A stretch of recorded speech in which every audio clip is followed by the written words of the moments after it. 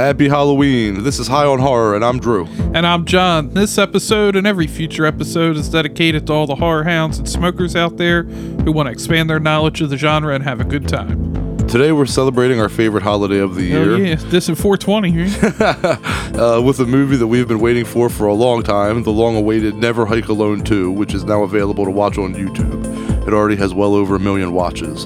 Director and writer Vincent DiSanti is joining us today, again, so we're going to pick his brain about it.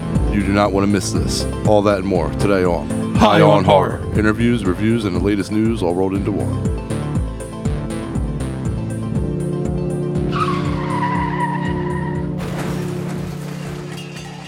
All right, if you heard that choo-choo, then you know it's time for Strain Wreck, the segment of our show that we love starting our show off with because we get to smoke and we get to talk about what we're getting wrecked on. John, what's on the menu today? It eases us into the movie discussion. Absolutely. I stopped at the dispensary. It's only a little half-gram, boy, but I got us a pre-rolled of golden strawberry. Oh, sweet. It sounds good. That sounds like something from Urban Dictionary.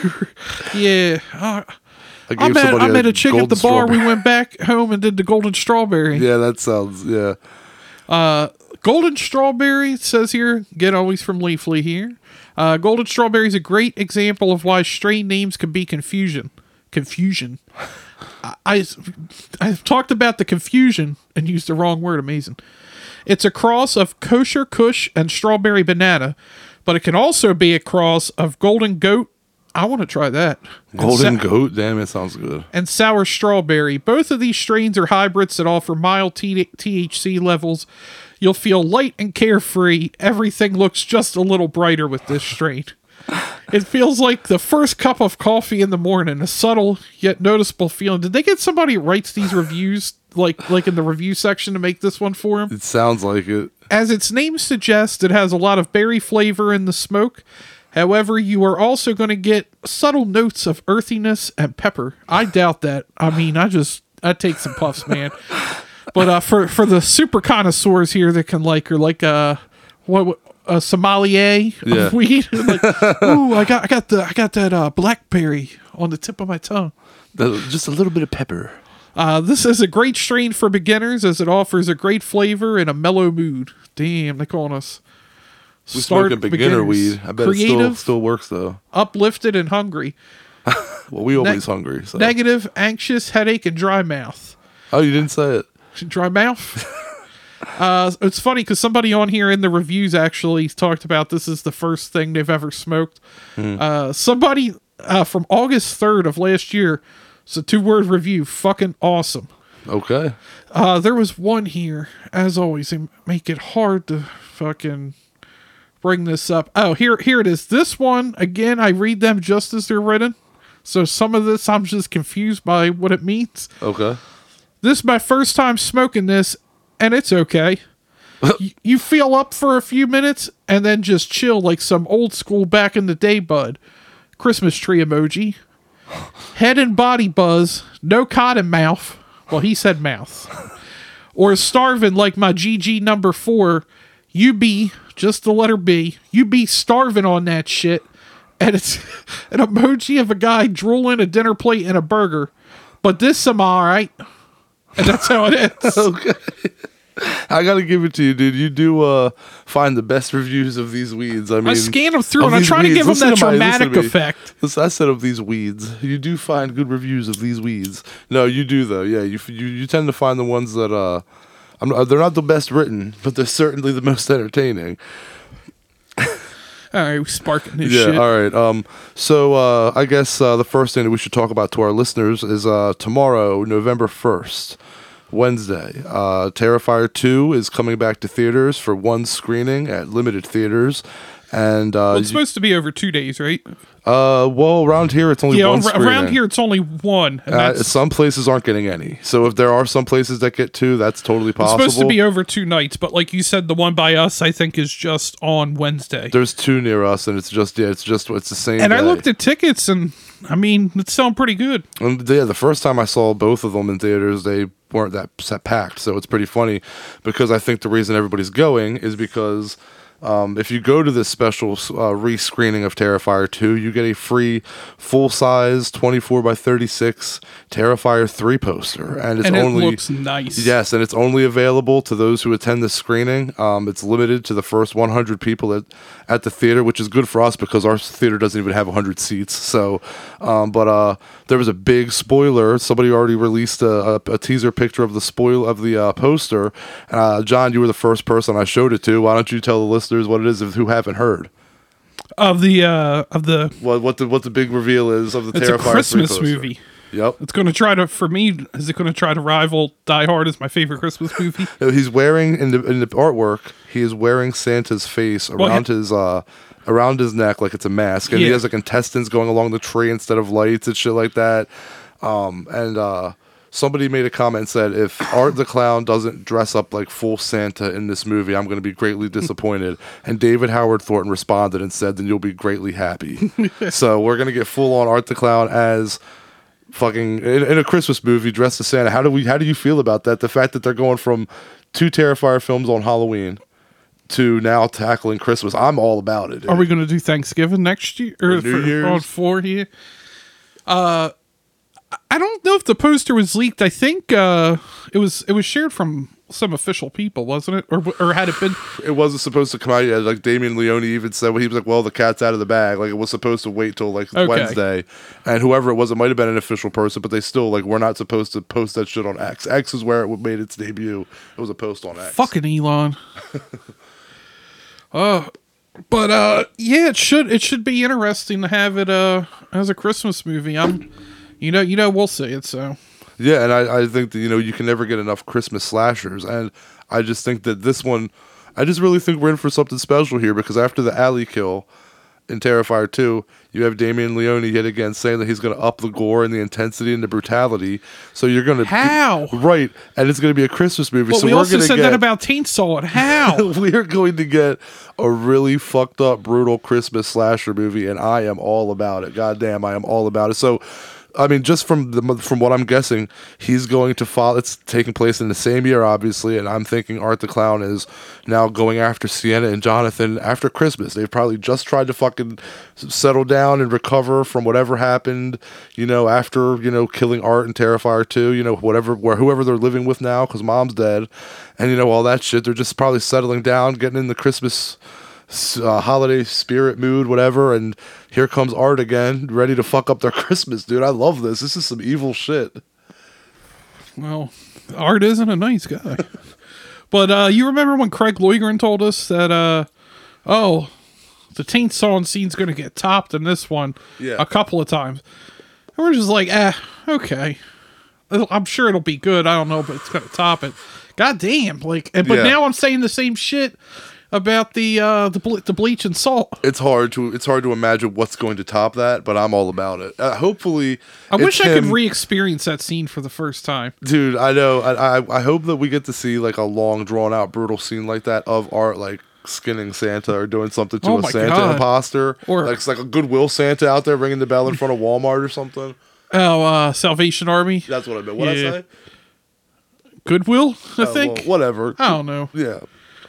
Some kind of This Golden Strawberry's doing its job. I don't remember what I said 5 seconds ago. Okay, so moving on.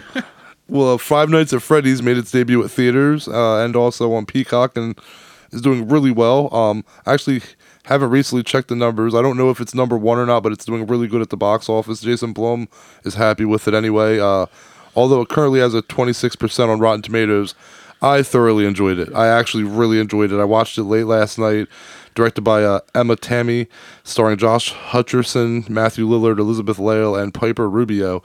I actually really liked the movie, despite seeing people mostly having negative opinions of it. I still think Willy's Wonderland is better, though. Did you watch it? Do you have plans of watching it? I have not watched it. I might get around to watching. I'm not too familiar with the original stuff. My nephew was kind of into that stuff when he was younger, and playing that on the phone and tablet and shit. From the stills, I was like, Willy's Wonderland aesthetically looks better to me. But I haven't seen the movie, so I'm not going to judge it on which one's better. It's kind of weird. I see a lot of critical reviews that are terrible. Sorry, I had to hit that. Yeah, of course. But like IGN gave it a 4. I usually Jesus. don't. The only time I ever pay attention to IGN reviews are when they're bad, because they're usually so like rose-colored glasses about everything. Yeah, yep. That I'm like, if they gave that a bad rating, it's probably bad. They gave it a 4. That's pretty bad, right? Isn't that? Yeah, like out of 10. Yeah, that's rough. And usually, like, I know you don't play it, but like the Madden games suck ass now. They still give them like an 8 out of 10 every year. Like, Yeah, it's just like it's kind of yeah. I yeah. get So it. what I'm saying is, like, they're kind of on the nicer side. But the reviews I've been seeing in horror groups from other people, a lot of people seem to like it though.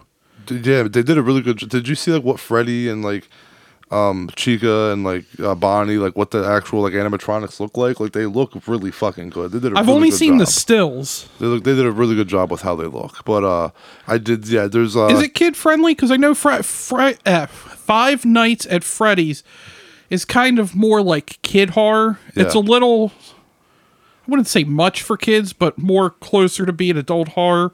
Yeah. But I know like a lot of kids like eat that shit up. Well, honestly, I feel like if you're a really strict parent, you probably wouldn't want them watching this. But to me, it was like nothing that my kid couldn't take. He's 6, but there's like maybe one kill that's like a little gory, and even that is like kind of shown on like the wall, like a shadow. You just see somebody kind of getting ripped in half or cut in half, and it's like a shadow, so you don't really see much of it.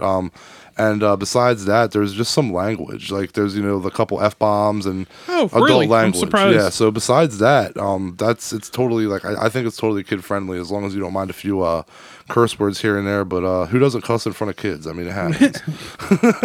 Sometimes kids cuss. All right. Yeah. Now let's get into horror history. This week in horror history. All right, horror hiss. So let's get on into that bitch. So yesterday on Monday, the 30th, for births, we have Henry Winkler played uncredited for some reason. I don't know why, but in Scream as Principal Hembry. He's uncredited? Yeah, I'm pretty sure he's not in the credits. No shit. He was born 1945. Who doesn't like the Fonz? Just real quick. I know we're not trying to make this too long, but were you a Happy Days fan? I used to watch it when I was younger. It's been a long time, but everybody likes Fonzie, man. Yeah, Like everybody likes the Fonz. I used to stay home from school when I was sick, and then like early morning, it was like Happy Days and All in the Family, and then it would switch over to Bob Barker. What made him cool, what made the Fonz cool was that he was a cool kid, but he also like didn't take people getting bullied. So it was like he was a really cool character. 1953, Charles Martin Smith. He appeared in Starman, not really horror, but, Carpenter. it's Carpenter, so I'll bring it up. Trick or Treat, and the TV movie The Beast. Yeah, he played Mr. Wimbley in Trick or Treat. That is the best metal horror movie ever made, and it takes place on Halloween. You listeners need to make sure you watch it this year. You're running out of time. I was going to say, would you consider Maximum Overdrive a metal horror movie? Oh, of course. Okay, Absolutely. well then that's number 1. Well, in your opinion. Because it's but- AC/DC. Yes, yeah. But It's funny. Our friend Kenny, AC/DC is his favorite band too. I was talking to him about it. I asked him if he's ever seen it, and he goes, no. And then I told him what it's about. He goes, oh, that sounds kind of interesting. And I was like, yeah, the entire soundtrack. I was like, the album Who Made Who? That's the soundtrack for Maximum Overdrive. It's all AC/DC. so he's like, I'll watch that shit. He said next time, remember this in case I forget, next time he's home, he wants to get fucked up, Watch Maximum smoke Overdrive? a bunch, and watch Maximum Overdrive. Sign I me was up. like, fucking A. I'm there. Oh, jeez. Nah, fucking, yeah. 1981, Fiona Dourif, obviously the daughter of Brad Dourif, the voice of Chucky. She's done Fear Clinic, Curse of Chucky, a lot of Chucky stuff. Yep. But, Yeah. and I'm sorry, and she did True Blood as well. Yes, yeah, can't forget that. But no, I mean, I love her. She was such a sweetheart. When I met her back in 2 years ago at this point. Yeah, actually, when we were waiting in line to see Brad, remember he paused his line because Fiona just got in and Yep. hadn't seen each other in a Yeah, while. he gave her a hug, gave her a nice fatherly hug before like a stop sign. That was a nice wholesome moment. Films. Let me see, 1, 2, 3. maybe the fourth best sequel in the series, Halloween 2. Halloween 2, 1981. Yeah, man. I think, like I said, I went back to that being the first best sequel. I like H1, H2, and H2O was my trilogy.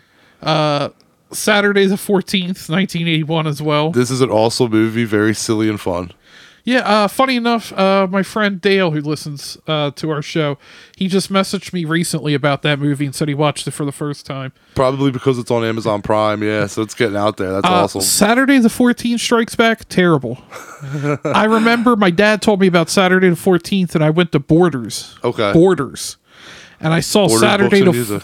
14th, and I was like, hell yeah, I bought it, and then learned that it was a sequel, and I don't fucking get it. Wow. It's Yeah, terrible. I've never seen it.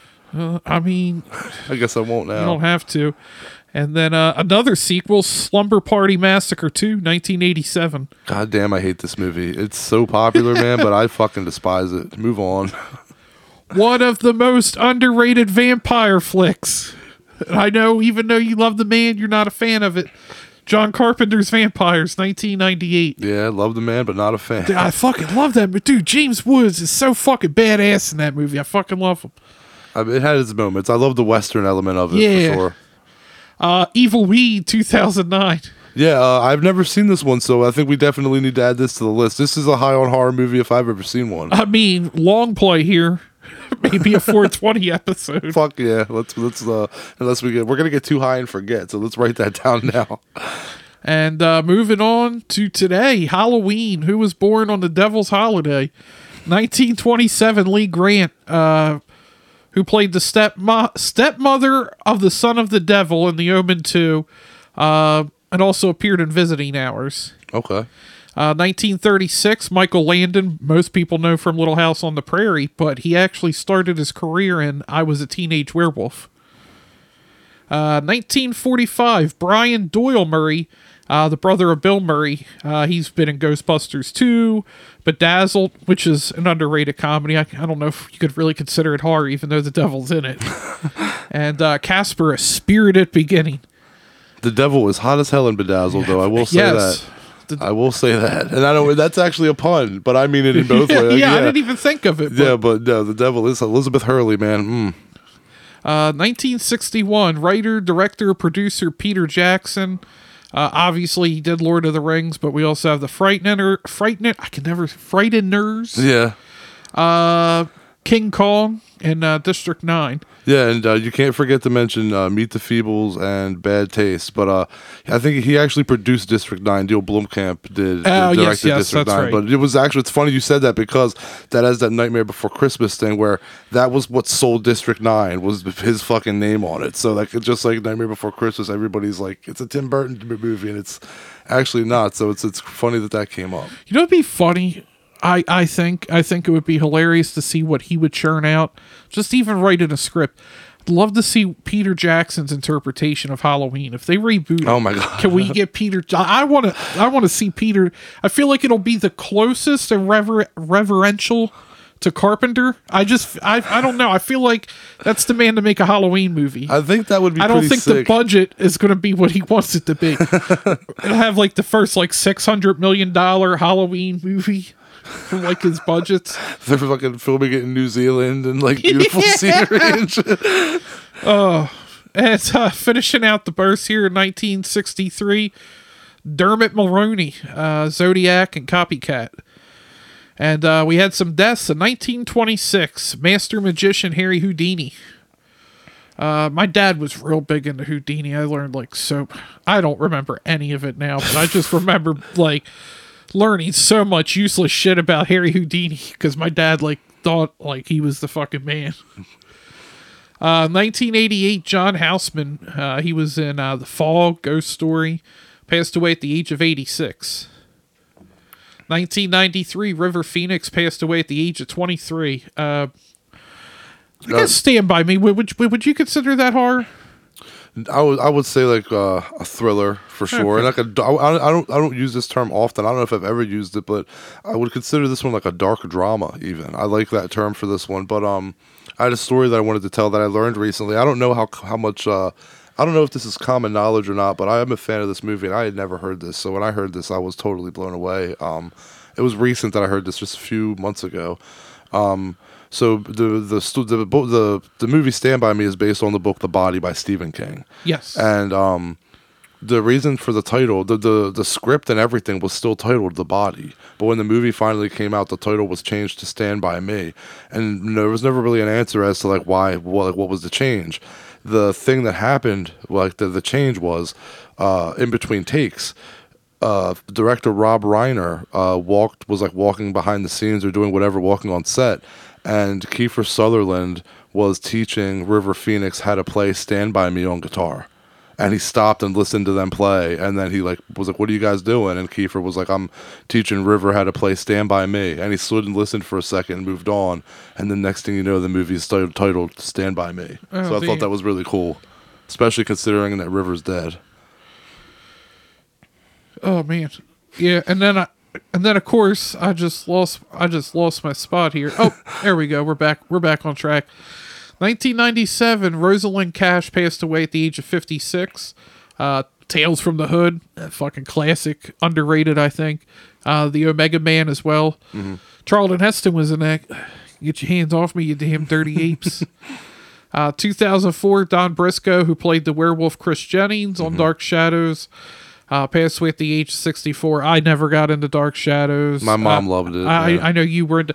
My mom was into it too, but I know there's a lot of people that's important to, so we'll include that. And films, you have The Case of the Black Cat, 1936. Son of Dr. Jekyll, 1951. Whatever Happened to Baby Jane, 1952. 1962. I'm sorry, 62, yes. Hey, my notes were right. I spoke it wrong. So my notes were right. But though undoubtedly one of the greatest movies ever made. This is an absolute masterpiece of a film, man. Davis and Crawford tore the fucking house down for the ages with these performances, especially Davis. This is one of those movies that if you haven't seen it, like, you need to stop whatever the fuck you're doing right now and watch it, and don't bitch and moan because it's black and white. I gotta say, one of the top horror films for sure of its decade. Oh my god, yeah. What, that and the only other one that sticks out is Night of the Living Dead to me. For sure. Yeah, and I'm sure, different movies and horrific in totally different ways. Phantom of the Paradise, 1974. My boy Beef. You know, this is my favorite De Palma film. I won't go on about it. We talk about this movie kind of a lot, actually. This movie comes up a lot for some reason. I saw it. I was like, I got to put it on there for Drew. Shock Treatment, 1981. Now, you're not a Rocky Horror Picture Show fan. I am. This is the sequel. Have you seen it? I have not. Okay, it's totally different. It takes place in like a hospital and shit, so you should check that out. No reason to really include this on the list, but Elvira's Haunted Hills, 2002. No, that's a classic. Not nearly as good as Mistress of the Dark, but for sure. Anytime you get to see Elvira, it's a good time. Yeah, grab a tool and start banging, even though that's not that movie, but still. That's when I hear Elvira, that's literally the first thing that comes to my mind is that scene. It's not a bad scene to remember. I can understand why. Evil Bong, 2006. We reviewed that. Yep. Vampira, the movie, 2006. I've not seen it, but I had to include it. The Haunting of Molly Hartley, 2008. This one I really liked, and I feel like it's severely underrated. It just came out at the time when there was all those, like, a haunting in Connecticut, a haunting in this, and so I feel like it got totally overlooked.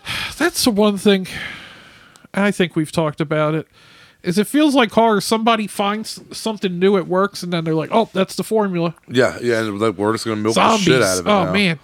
Zombies went away, and then Walking Dead came back, and the first couple seasons were good, and now it's like, okay, I love zombies, and now you're making me hate them. They literally beat the shit out of The Walking Dead to the point where it had no fans left, and now they're like, now we're doing 3 spinoffs. In Hell House, 2009. Moving on to November 1st for births. We're going all the way back to 1881.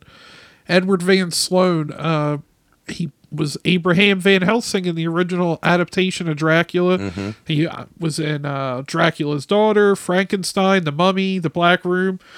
A lot of the good Universal movies. And then 1929, Betsy Palmer, who played, obviously, Jason's mom. And she also played the title role in Bell Witch, the movie. Nice. And it's funny that she never wanted to play the role. She hates Friday the 13th. She shit on that hated franchise it. so much. She was the first person to tell you she did it for a paycheck. It's so crazy. I needed new car, is what she said.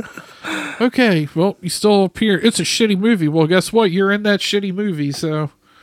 Most famous role, too. It's funny how that worked. Man, but she did have hairy forearms at the end of that movie. Toni Collette, who co-starred in The Sixth Sense and the remake of Fright Night. And she was robbed of an Academy Award and Oscar for Hereditary.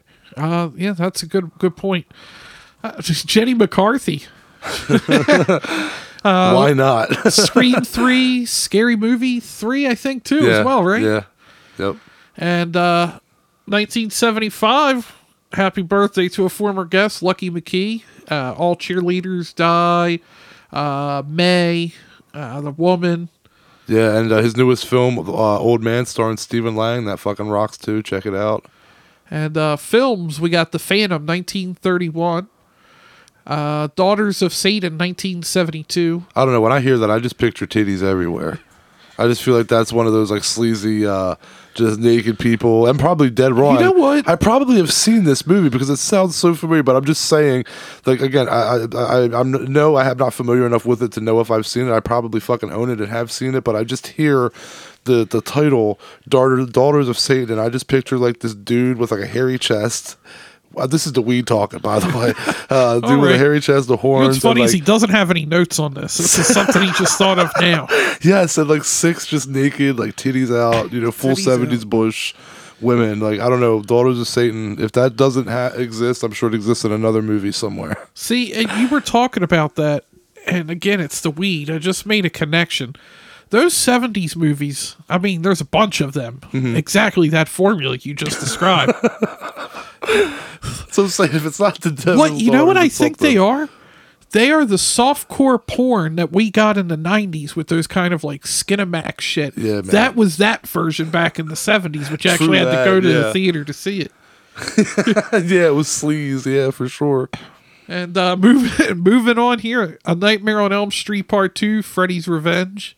I still love this movie, man. This is the last time Freddy was actually scary, and I'll always stand by that. The pool scene. You got that. Yeah. The People Under Them Stairs, 1991. Okay, it's The People Under the Stairs. Bad Moon, 1996. Again, severely underrated movie. I love it. Yeah, this is just now getting kind of a fan base from what I've seen. One of the best werewolf designs and one of the best werewolf movies around, based on the book Thor by Wayne Smith. 28 Days Later, 2002.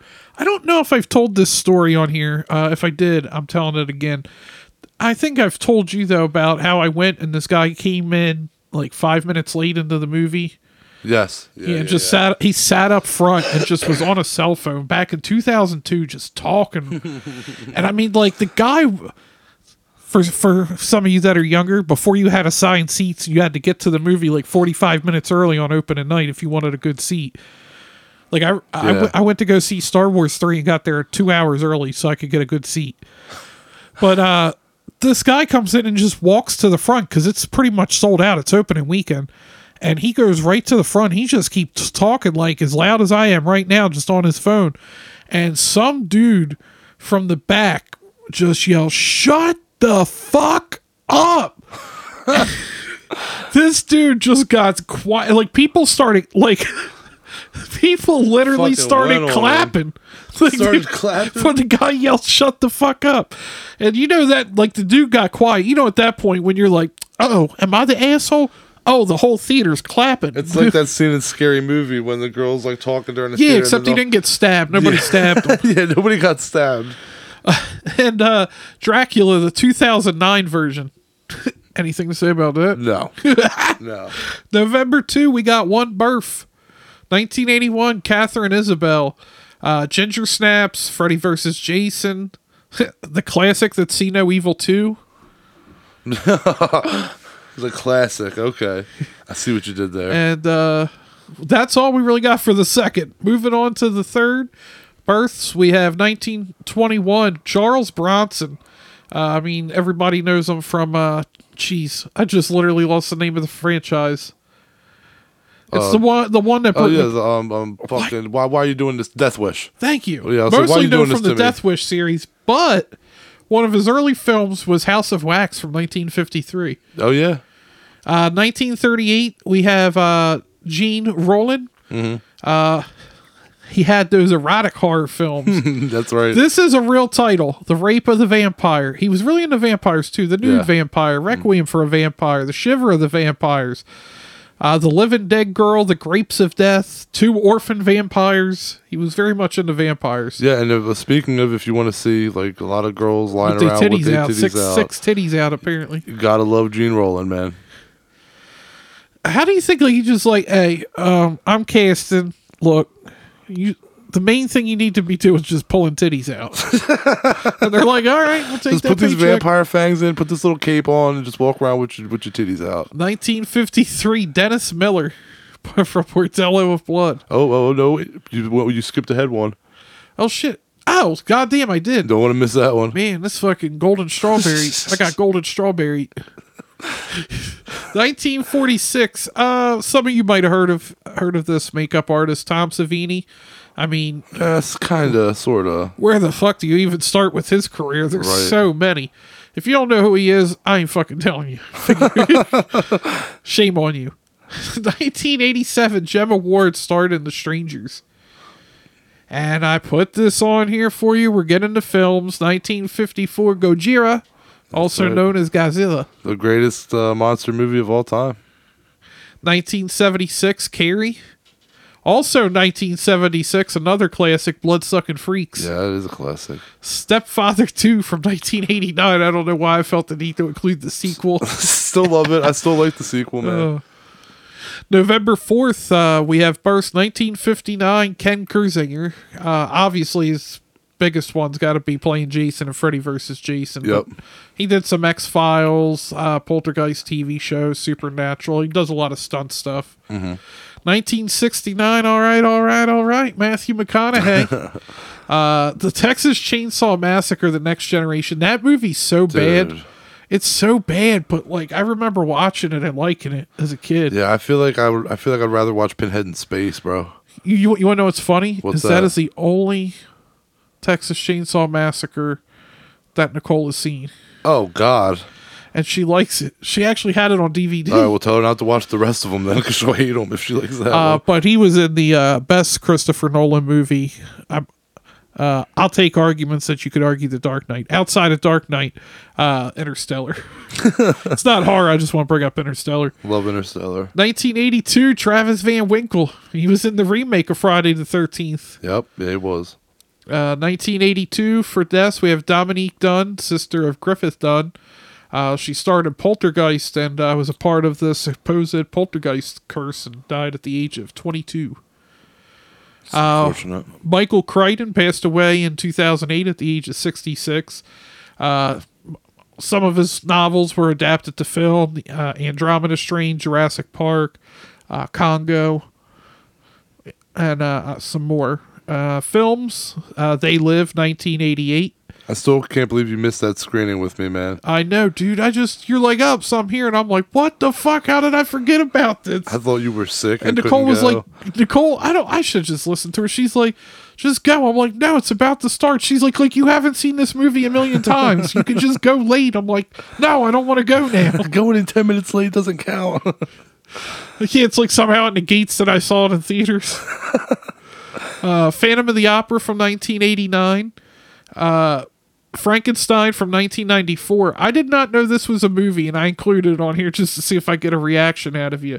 I spit on your corpse, I piss on your grave. Yeah, From 2001. yeah, I remember this one being on eBay back in the day and trying to get my hands on it. I'm glad I didn't because it's a piece of shit. Return to Sleepaway Camp 2008. Okay, speaking of pieces of shit. Look, I love Sleepaway Camp. I can take 2 and 3 despite the angle they went, but Return to Sleepaway Camp is a fucking piece of shit. All right, so on that, we'll just move on to the whole next day. November 5th, for births, we got Robert Patrick from what Josiah saw, Terminator 2, The Faculty, Dusk Till Dawn 2. The X-Files, I don't know if you said that already. No, I did not, but yeah, X-Files as well. 1965, Famke Janssen. She was in that House on Haunted Hill remake. Nicole loves that movie. It's And all right, man. But I'm Vincent like, nah, Price if I is want to better. watch House on Haunted Hill, I'm going to just watch Vincent Price. She's like, you ain't even watched this whole movie. I was like, yeah, don't have Vincent Price. I don't need to. Nothing in the remake is scarier than The Blind Maid from the Vincent Price one. She was also in The Faculty as well. Oh, right. And also for Burst, 1971, Corin Nemec. He was in the Stan miniseries and played Ted Bundy in Bundy and American Icon. For films, we got Son of Dracula, 1943, and The Bone Collector, 1999. And that'll wrap up our horror history. It's Halloween, so we should probably pack something here. So we'll take a little break. We'll come back with some more weed for you. Well, not for you, for us. We'll smoke it and let you know what we're smoking.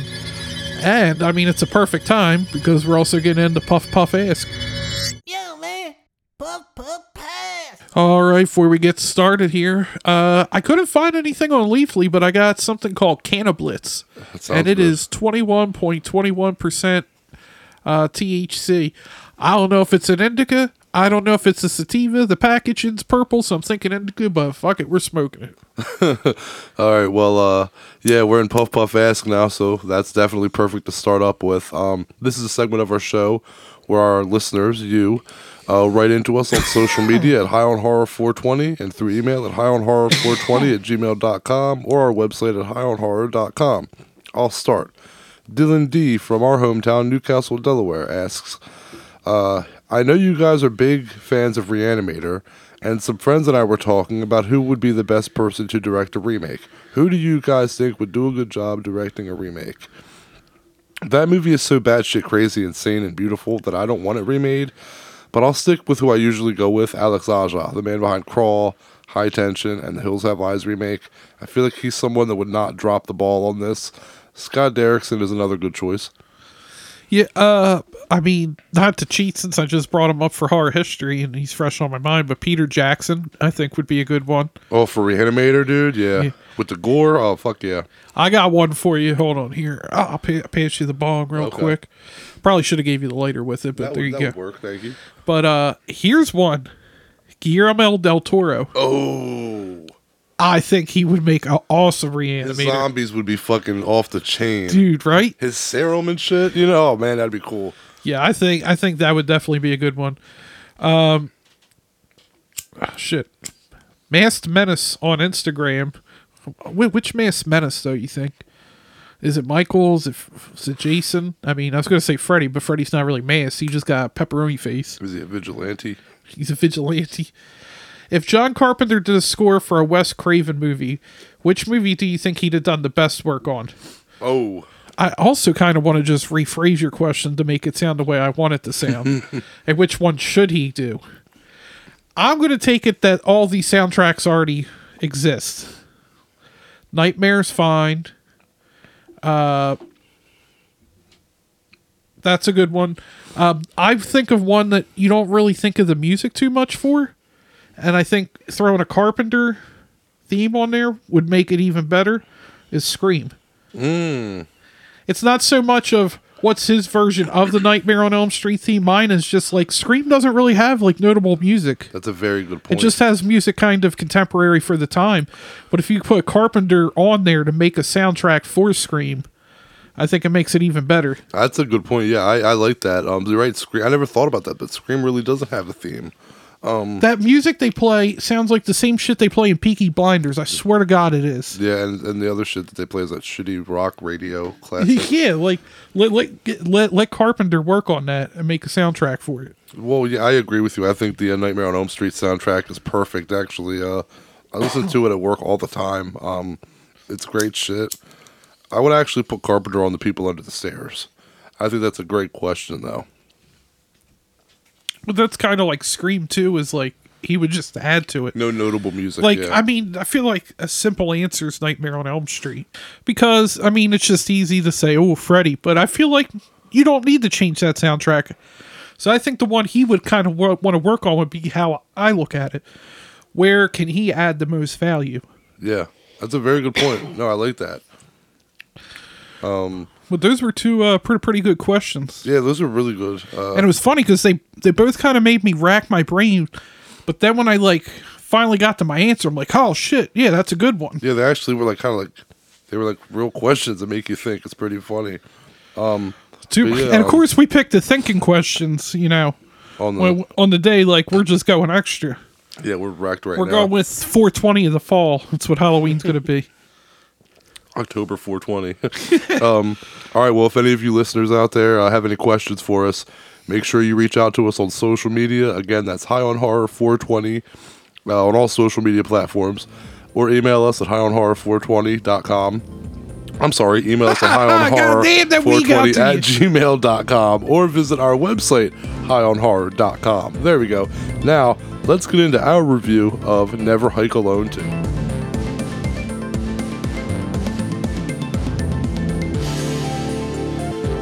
All right, today's movie is Never Hike Alone 2. It's a Friday the 13th fan film made by today's guest, Vincent DiSanti. It continues the story of Never Hike Alone and Never Hike in the Snow, and also continues the Tommy Jarvis saga.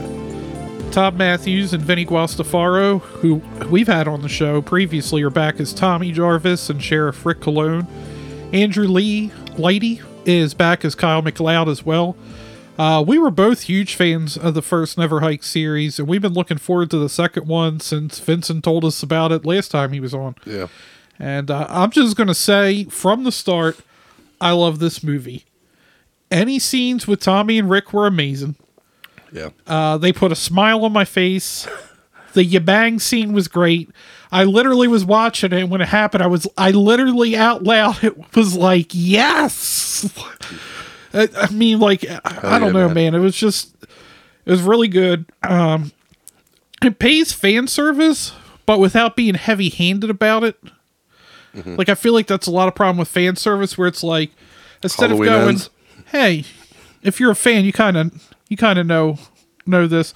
Instead of being like, I feel like a lot of times you get, hey, you remember this? Mm-hmm. Well, in case you don't, we're just going to really remind you that this happened in another movie or something similar. It has the little things you expect from a Friday the 13th movie as well. What this did in just slightly over an hour is amazing. It feels like a proper conclusion to the Tommy Jarvis story. A good ending, unlike Halloween ends. I had to go there. Yeah, of course. I've watched it several times since. Vinny, if by chance you do listen, I've rewatched your scenes so many times. And when we get into the interview, I'll talk about my favorite line comes out of Rick. But Rick was fucking amazing in this. I agree, man. And I'm not trying to verbally fillet him because he's on our show today, but this feels like you could drop this into the series, and as well as the whole just Never Hike Alone series as sequels to 4, 5, and 6. Yep. And I'd rather watch this than a lot of the other Friday the 13th movies, if I'm being honest. Anything after 7, take it and put these there. That's how I feel. Maybe even 7. I like 7. Maybe just put 7. 7's okay. 7 too. after these. I have a love-hate with 7. I love 7. It's probably my least watched, actually, which is funny because Jason takes me in. But he looks the coolest. He looks up the until coolest, Manhattan, because I don't even consider Jason X and Jason Goes to Hell. Jason. Yeah, when I'm talking about Deadite Jason, you mean? Yeah, when I'm talking about I've watched the least, I'm talking about the original through Manhattan. But 7 is the best looking Jason, you gotta admit. It is pretty nice. I honestly, truthfully, don't have anything to complain about, or if I do, it's not anything that stuck out of my mind enough to comment. I give it a 9.5 out of 10. I fucking love it. Dude, it's really funny. I was trying to contain my my giggles from you saying your review, because you said so much of what I said, and really? This is the only part of this is the only thing we don't share with each other. Yeah, I was just gonna say to the listeners out there, we share the script so we kind of know what ground we're covering, but we literally save our reviews personally until we talk about them. So if we don't like them, that's the juicy part, the discussion. We're both hearing each other's review for the first time. We don't want to pre-know each other's opinions, and then that takes away the argument or the discussion that we have. So or just the natural reactions. Correct. So this is what I have to say about the movie. I can't say, I don't want to say too much here because so much of my opinion Well, and I even think yours is in the interview. I'm not saying because of yeah. spoilers, just Okay. because of what we say in our opinions. We say a lot of our opinions when we talk to Vincent, but I think that this is an awesome climax and conclusion to the Tommy Jarvis storyline. I love the hospital scene. I love the cutscenes. I love the insert shots like the spider at the beginning. There's not much that I don't love about this movie. Of course, Tom Matthews, Vincent Guastafaro being back, that was fucking awesome. Put a smile on my face. I was comforted when I saw them despite the tense scenes. The gore and kills are top notch. I love this movie, for sure. This is how you end the story of a character with respect and dignity. You don't toss his ass in a fucking grinder like they did our boy Michael, R.I.P. For now. Yeah, but seriously, awesome movie, well made, for sure. This is the sequel to the fan film of all fan films, the one that got it right the first time and started the boom, so to speak, and it does not disappoint. Rating, 9.5 out of 10. Holy shit. That's hilarious. I don't know if It's like we basically it's like we copied each other's even though we never read it. That's awesome. That's hilarious. Yeah, I guess now anything from here on, I mean, even with the interview, if you listen to that, it's going to be spoilers in there as well. And there's no PPA, or not no PPA. Oh my God, the weed's talking. Burn There's and no learn. burn and learn because there's just so much interview. Yes. My God, so much interview. There's so much information in this interview that there is no burn and learn. There we go. Yeah, so if you don't want anything else to be ruined, which I don't think we really ruined anything, just stop the episode now and go watch it on YouTube. It's free. Yeah. But okay, so we could get into some more spoiler stuff. Dude, fucking Rick. I know we talk about it in the interview, but dude, that fucking hospital scene and Vincent brings it up as well, dude. When Tommy's like, you don't know what you're dealing with, he's like, it's the other way around. And he pulls out the second gun and he just starts just shooting. What's what I it? Suck took away? lead, fuckhead. Yeah, suck dude, lead. I started laughing so much. My kid was in the kitchen. Abel was in the kitchen when I was watching it. He goes, "Oh, bad words." Dude, it's funny you used the word in your review, comfort, because that's exactly what I thought of now. Like, dude, I don't know what it was, even though we got a little bit of it before, but just the two of them at the camp when Rick shows up, dude, I'm just this is so fucking awesome. Just being dicks to each other. Yeah. Just like it was just You the hilarious dick. of it. Yeah. Dude, I cracked up so hard at that, you dick. Dude, and the fucking you bang, we get the you bang from Yes, we Tom do. this time. Yeah, well, when Vincent literally goes out with a ya bang, like fucking awesome, dude. Oh, I want to say real quick, I loved his fucking glasses. I don't know if that was part of his wardrobe or his actual eyeglasses, but those blue frames were fucking nice. I actually have to get glasses. So I told my wife, Sam, I said, hey, I was like, I think I'm going to get those, see if I can get some dark blue, like kind of see-through We'll have lenses. to message Vinny. Not Like- lenses, fucking frames. Jesus, the weed. We'll have to message Vinny and see where he got him. Yeah, right. You go to Simon I, my man? I will say the one thing, and maybe I'll ask Vincent about it. I'm so mad when I was typing up my notes. There was a note that I wrote that I wanted to turn into a question. Okay. Was the audio in there, was that re-recorded, or was that pulled from Friday the 13th Part 6? Because there's kind of you hear the audio. What, you bang? No, I'm trying to think of it now, but when Tommy's having his flashbacks, Okay, and you okay. can just hear the voices in his Oh, head. you mean like the back? Like you don't see the images, but you hear the sounds? Yeah, you hear Yes. the sounds, and it's from Yeah. Part 6. But I didn't know if it was re-recorded or they were allowed to pull it from. I know what you're talking from about 6. Dude, I saw it in my notes. I was like, "Fuck!" That was one of the questions I wanted to ask, but I'll probably just ask him before we put this out. But dude, I really, you and I both thoroughly enjoyed Never Hike Alone, Never Hike in the Snow. But I don't know, man. Just something about just getting Tom and Vinny back in this film for the majority of it, It really just tied even everything up. put it to a higher level. It really tied everything up. Like it really was the perfect. Like this is it. Like we got them back together one last time. We're gonna end it kind of the way it should have ended, or at least in a way that we think it should have ended, and it is a better ending than what we got. Because Tommy never really gets an ending; it just abruptly moves on to part 7. I was just about to say that. So yeah. this actually ties up. Instead of having just a loose end, this actually ties up a story. It would have been a much more Much more better, follow up to part 6 for sure. Yeah, man, this fucking weed just makes me forget what I But was yeah, going to talk you about. listeners out there, if you never seen Never Hike Alone or this one and you're Jason fans, don't just think like, oh, somebody made this who's not like a Hollywood director, and they're not working for Paramount or New Line. Like, no, seriously, like this is like really, really fucking well done. And it's the Jason we're all familiar with. It's fucking awesome. It really is. And any Jason fan owes it to themselves to watch it. They're like an hour long, an hour 12.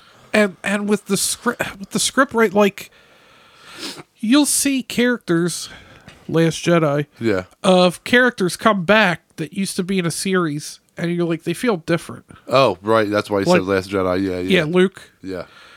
Everybody still talks about that, man. That shit's so Josh, funny. Josh is probably We fuming. literally editing just this. talked about this at work, about how much Luke Skywalker changed. Like Josh, it's going to be in the group chat. He's going to be like, actually, this is why he fucking loves the Last Jedi. Yeah, our producer Josh is not going to be happy. How Drew loves Godzilla. That's Josh with Star Wars. He will defend this movie, like, But tooth and nail. yeah, the Tommy Jarvis and Rick felt like they walked right out of 1986 from Part 6. Like nothing feels different. They still have the same interactions. Mm-hmm. And like and Rick gets an entire character arc, Yeah, he like does. storyline in this. He goes from still being the like, fuck you, Jarvis, and then when he finds out Jason's real, he completely Yeah. changes his tone. Oh, don't get me wrong. He's scared as shit at first, but then he steps up to the plate and he makes up for being a dick all this time. Wherever the red dot goes, you bang. But and like we got like a story of like everybody always complains about how's Jason get his power? Why is he able to keep coming back? Yeah. Get an answer to that, and it's not something that feels like a compared to Halloween again, like the Thorn. Oh, let's just make up this Thorn thing. Like No, they just took something that was already there and just kind of built off of yeah, that. and it doesn't feel like, oh, you're forcing this. I don't like how this changes. Like, it fits naturally. But also, whatever the fuck inside Mrs. Voorhees' head, nasty as fuck. Yeah, right. That like stringy shit. Yeah. Dude, I also love the walk off the pier. As simple as it is, just a bloop, just straight drop, man. And we get some Mrs. Voorhees foo. We even get a new actress playing Mrs. Voorhees. Yeah. Jason's mom. Really cool. Yeah, I mean, I don't really think we can add too much more. We love the movie. Not both 9.5s out of 10. Go fucking watch it. And if you haven't, Go watch it. go watch it. All right, I guess let's get into our interview with Vincent DiSanti.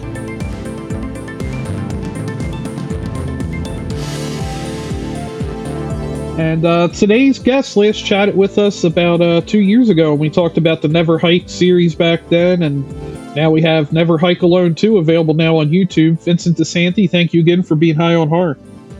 Thanks for having me, guys. It's good to be here. Good to be back. Yeah, man, it's always a pleasure to have you. We love the movies, and I wanted to tell you rather that we have to give you props. Never Hike Alone 2 was a love of labor. We know that. We talked to you before about the first one. You didn't get paid. It took years of your life to make. Was there ever a point after the success of the first film where you thought, maybe I bit off more than I can chew with doing another one? Definitely like towards like the middle of this one, I would say that I started to feel that because of the types of challenges that we ran into. We ran into like basically everything that could have gone wrong went wrong from a scheduling standpoint, in the way that like originally we wanted to schedule the film so it was all happening at once. And the closer you can keep your rentals together and the longer you can extend your rentals, you save a lot of money that way. Like you can get like almost like a free week's worth of rentals if you rent everything out over 2 weeks versus just doing 1 week. But when our schedules got shifted around and, we moved to the next year, we were still trying to chase that schedule. And then all of a sudden, like the state of emergency took our first week of filming and like cut it right out. And so we had this like major week of filming that was like our camp week of filming, just lingering out there, like not at the point where we had the most money in the budget, where we had sort of the least money in the budget. So it was a very tough thing to be like, I don't know if we're going to be able to make it to the next payout, or like, are we going to get the money and time to get these things done? And it was a real labor of love and just like a lot of stress. I was like, this thing must have taken years off my life with the amount of stress I was going through to kind of get it done. And there's a lot of unknowns along the way, but that's sort of filmmaking. And it's just, this is it at a much larger degree because there was a lot more involved. With Never Hike Alone, there wasn't there was no one to let down, I guess you could say. Like, there were no high expectations. No one was ever going to expect Never Hike Alone to do what it did. And no one was really counting on that. They were like, if it was watchable for at least 10 minutes, there was probably going to be a victory. But now coming into this is like, people have expectations. I have expectations. I've been wanting to tell this story and I want to do it justice. And so it was like a real struggle to make sure that we got this film done in a way that served all of those wants and desires to get it done the right way. And in the end, very good team. We were able to work through it. But yeah, there were definitely moments where I was like, I wonder if we're going to make it. I wonder if this is it, if this is the death nail in what we were doing. And tomorrow I got to go tell everyone it's not going to happen. And then, lots of like last minute miracle saves and figuring things out and things coming through, and we're able to get it done. But it was a very stressful roller coaster ride to get this film completed.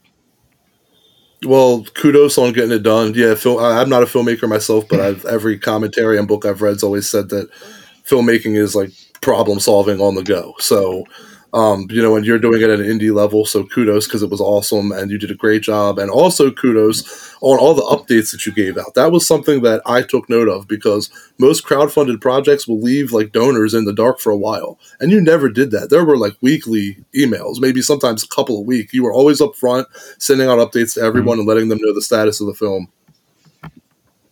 Oh yeah, no, it's definitely important that we let people know what's going on. And there was a lot to, talk about. And there's also the avenue of the fact that like the campaign's still open. We still have to raise more money. And, our donors are our biggest voice. I mean, there's over 2,000, 2,500, 2,700 people that are out there that can be like a sounding board for us. So when we remind people the project is still going on and still needs help, it's not so much that people really need to come back, but if they post about it, or maybe we post something new that like, hey, I got a little bit more money. I'd love to get a mask now, or I'd love to upgrade to a VIP or an AP, or which some backers did. So it was definitely like staying in contact to let people know that we still needed support. And, the fans showed up because they wanted to see it happening.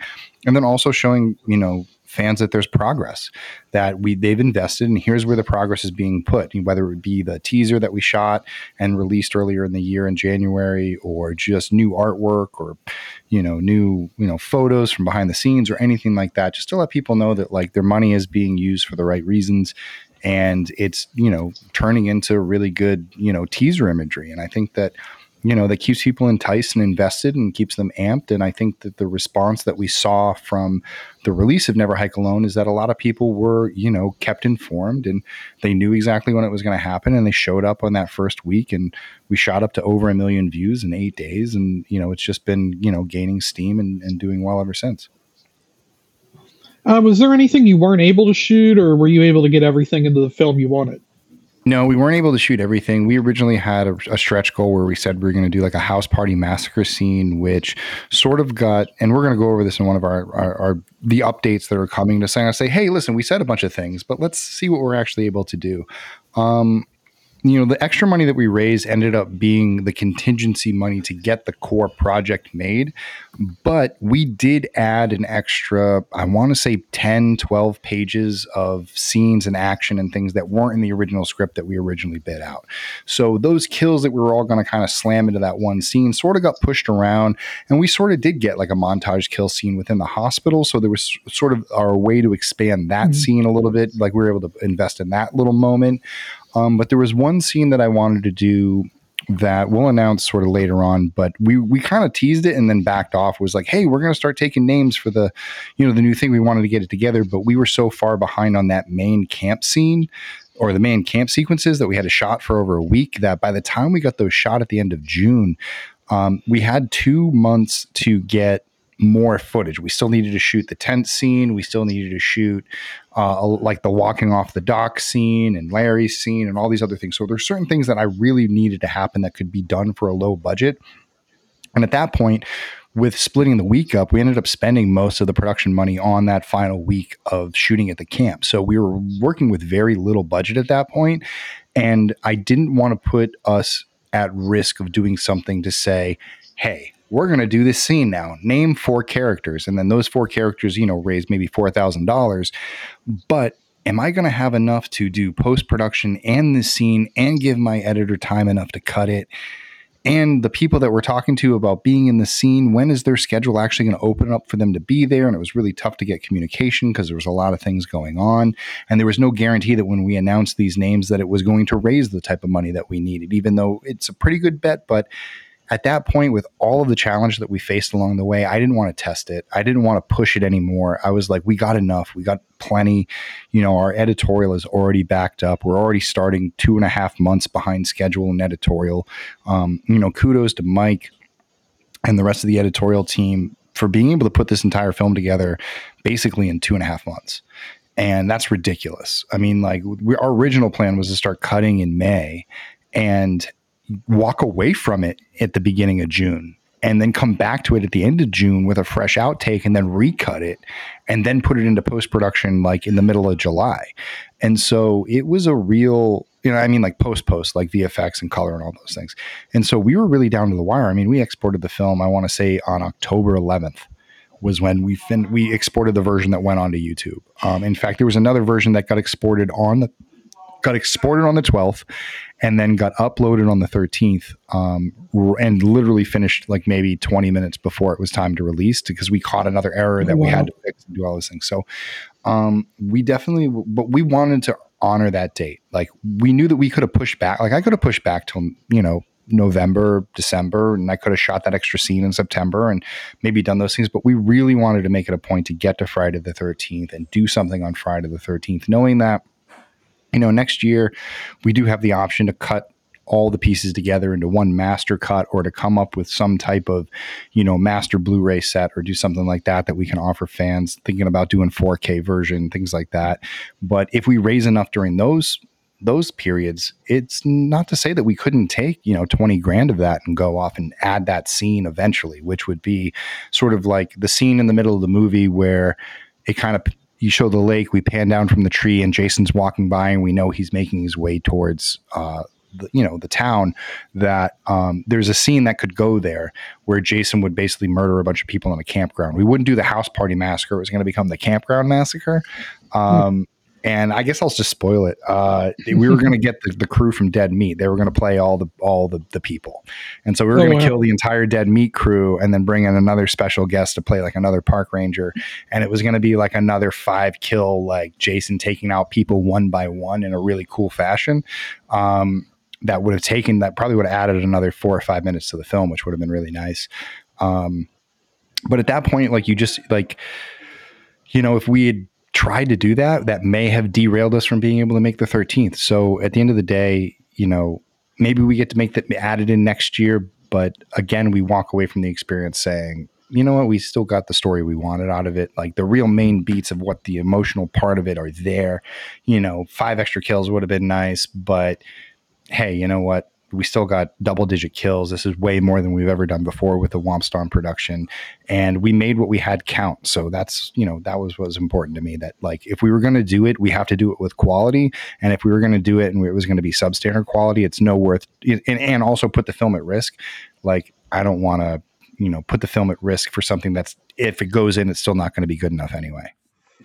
I was going to say that, you can tell that, you did I thought the first one was filmed incredibly well. And that was what I think a lot of people noticed from it, was that you watch a lot of fan films, and especially on YouTube and stuff, and you're like, what the hell? That's a backyard movie. Yours always seemed to have that smooth, polished production feel. And that's why I think it took off. And I noticed that right away with this one. I feel like your camera work got even better, and I can tell that you've been honing your camera work in those years since the first one. Did you find that in the time it took to make the sequel here that you were getting practice with the insert shots you were doing and stuff like that? I mean, yeah, I think a lot of those lessons were learned when we were making, Never Hike Alone, Never Hike in the Snow. Like you're in editorial, you know what you don't have.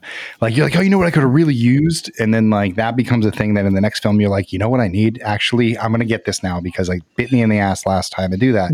And it is a culmination of that. And I've also had the opportunity to work on projects like Jason Rising and Pathosis, and we did Dylan's New Nightmare and a bunch of Halloween fan films and all these different things. And every time I've gone on to set, it's been an opportunity to try a new formula, try new things, set new things up, and just start to play with angles and kind of do those things. So I've definitely had a lot of practice to like really kind of figure things out and then be on professional sets, see some of the shots that they're setting up on set and how they're executed and some of the shot sequences that we do. And, like for a lot of the dialogue stuff that we started doing, it was basically from researching how they do dialogue coverage for a lot of TV shows and understanding like these are the main angles you want to get. These are going to give you the best options.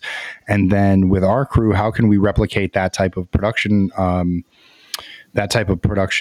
sort of schedule with shooting, with doing it right. So it just ends up being, a little formulaic, but in that moment, you're really just looking at it from the standpoint of sizes of lenses.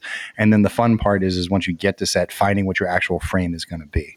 And then saying, okay, if this is our frame, here are our sizes, here are how we're going to go to do it. But I really do like the process of like getting on set, seeing the characters on set, pulling up a camera, seeing what I see in the lens, and then saying, okay, based on this environment, this is how we're going to cover it. This is the direction we're going to face. There's how the blocking is going to be.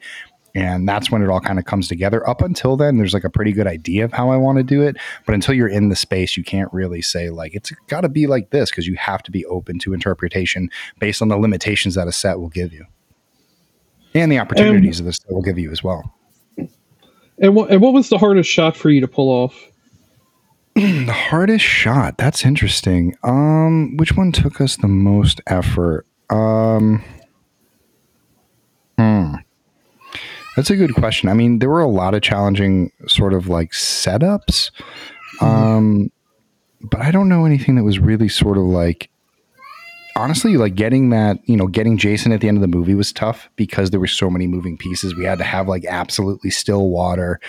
It took a while to set that body down there, and then to get the rig to blow just the right amount of bubble out of the mask was sort of like, it was all kind of like piecing it there. What else was challenging? I mean, just everything that we shot up at the camp, that's everything them in the attic, and doing that first scene, that was really challenging because that was a logistical challenge, where that's the original camp from Never Hike Alone that has since had its road washed away. So it's a trickier climb to get up the hill. We literally had to dig out a river so we could actually cross it. And I actually found out where the river was being blocked by a bunch of debris. We cleared all the debris and we lowered the level of the river by like, I want to say 1.5 feet. Like we were literally all standing knee deep, and then we finally cleared all this brush, and all of a sudden it just dropped to our ankles, and we could suddenly drive across this river again. So that allowed us to get like one truck and one Jeep up the hill. We had to fit all of the equipment in there. People were walking up the hill. We were, all set up in the camp. And when we showed up there in the March of 2023, I mean, there were, people had partied up there. There was graffiti on the walls. There was, all sorts of trash. The set wasn't built. And we were walking up the hill at that point, and we walked through snow in the first time we went up there. And it took all spring and summer to get that camp ready for when we got, and I guess good thing we didn't shoot till June, because the camp wasn't ready in April. We still had way more work to do up there. So the extra time ended up paying off, and we were able to rebuild out that set, which ended up being pretty cool. But yeah, that entire thing was a challenge. And then the other challenge was a lot of the like shooting up at the hospital. We had to deal with like an actual working ambulance station that we had to get out of the way when the ambulance pulled up. So we'd have like an entire setup ready to go. We'd be ready to do a setup, and they'd be like, "Hey, an ambulance is on the way." So we'd have to move our ambulance, pull down all our lights, send them in. They would do it. They would, like, one time they took like an hour and a half And we just had to sit there and sort of like be like, oh, okay, like we only have 3 shots left and we could finish up. Like, can we just sneak in and get these shots, please? And eventually, the night went longer than we wanted it to, but those were the types of things that were there. Everything else, there were challenging shots for sure, but I want to say that like everything was built in the sense of that we knew we had to move. And we knew that we couldn't do any big setups. Like I had to very hand pick my jib shots. I had to hand pick some of the bigger moves that we had to do, but everything else had to be really sort of like Evan as the human tripod handheld, but putting him in the right position that even though we were handheld, it still was in the right sort of order of operation that still felt that it had the scope and the scale that it needed. Even the drone shots too, like they were all designed out to be a very specific way. It was a very, like after doing the first Never Hike Alone, it was very much like, let's just go shoot a bunch of stuff and just pick the best stuff. This time it was like, no, the first shot is this, the second shot is this, the third shot is this. I know exactly where to get that angle. Like, where he drives under the bridge, I was like, we're driving over there. The curve, like I knew I wanted to go to the curve, exactly where we did the first part. I had that stuff all figured out. So that stuff was like very meticulously handcrafted. And do you have a scene that you're most proud of? I'm a big fan of the tent scene because it really is like old school Friday the 13th. It's our only real like true blue Friday the 13th scene, I would say, as far as like classic movies. And that's what I wanted to do. I wanted a chance to at least do a little bit of classic Friday because the rest of it's mostly a battle film. So that was a lot of fun. 2 good friends of mine, Adam and Kaylee, who came out and played Gino and Jamie. And I just liked Jason's introduction to the movie sort of thing. His first kill is kind of nice. You get to see the bone fragments in the back of, Gino's head and then cutting out of that scene into I call it the jelly cut is one of my favorite moments. It's a nice like moment of like levity. And it sort of calls back to like when, when the dog runs up to Jason and then it cuts to the hot dog on the grill, like just very much calling back some of those old Friday the 13th cuts, which were a lot of fun. So I really like that scene. I'm proud of that one. And I'm also proud of like in the dramatic sense, the scene between Rick and Tommy, I'm really proud of at the beginning of the movie, and the scene between Tommy and Anna when she's outside of the hospital. I call it the Romeo and Juliet scene. It was just one of those scenes that was like, man, this is just like, I've never seen like a horror movie with blocking and staging like this, where it's like, it actually feels kind of natural and nice without being so like stagnant of just everybody standing eye level with each other. It was one of my favorite, and that was the one we had to wait for the ambulances a bunch of times. But that's definitely one of the scenes I'm most proud of as well. And you actually take Jason out of Crystal Lake for a little bit.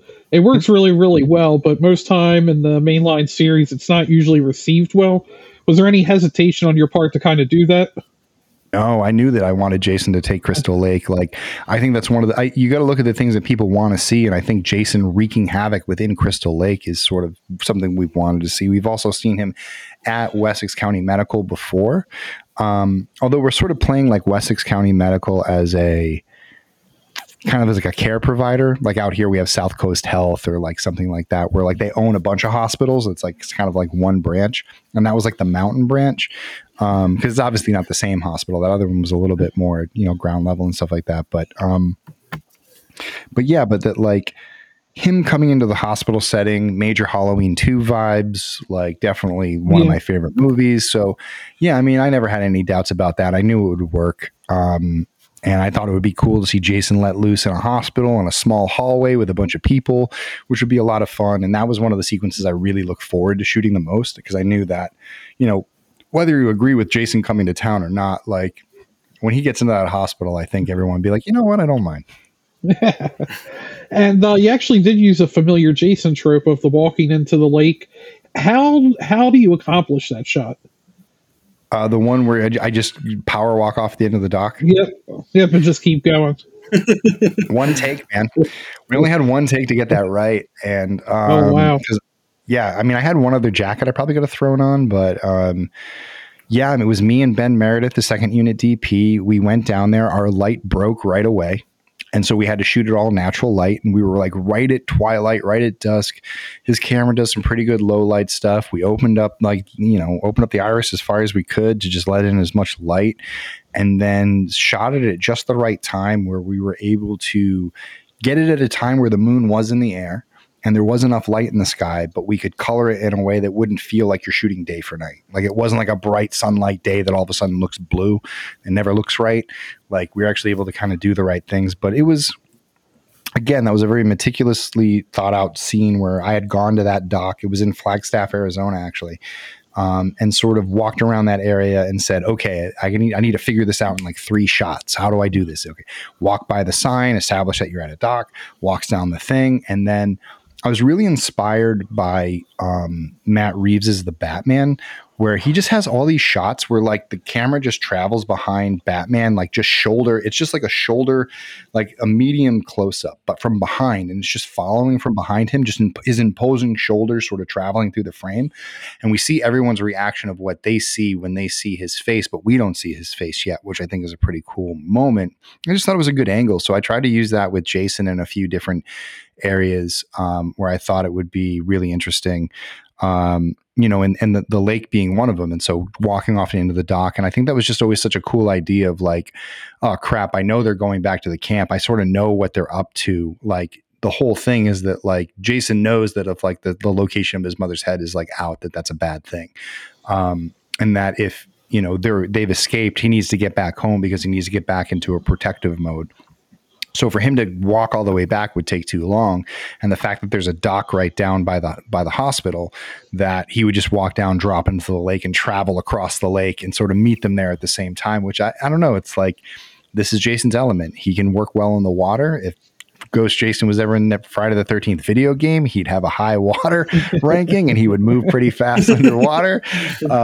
And he's pretty nifty under there. He's got a few water kills over the series. So I think it was pretty on point. And then obviously that leads into the opposite end of that scene, which is him walking out of the water, which was a lot of fun to shoot. I would say that's another one of my favorite scenes where we sort of had one night in the schedule where we didn't have to do a ton of stuff. And that was just one of the few things that we had to do.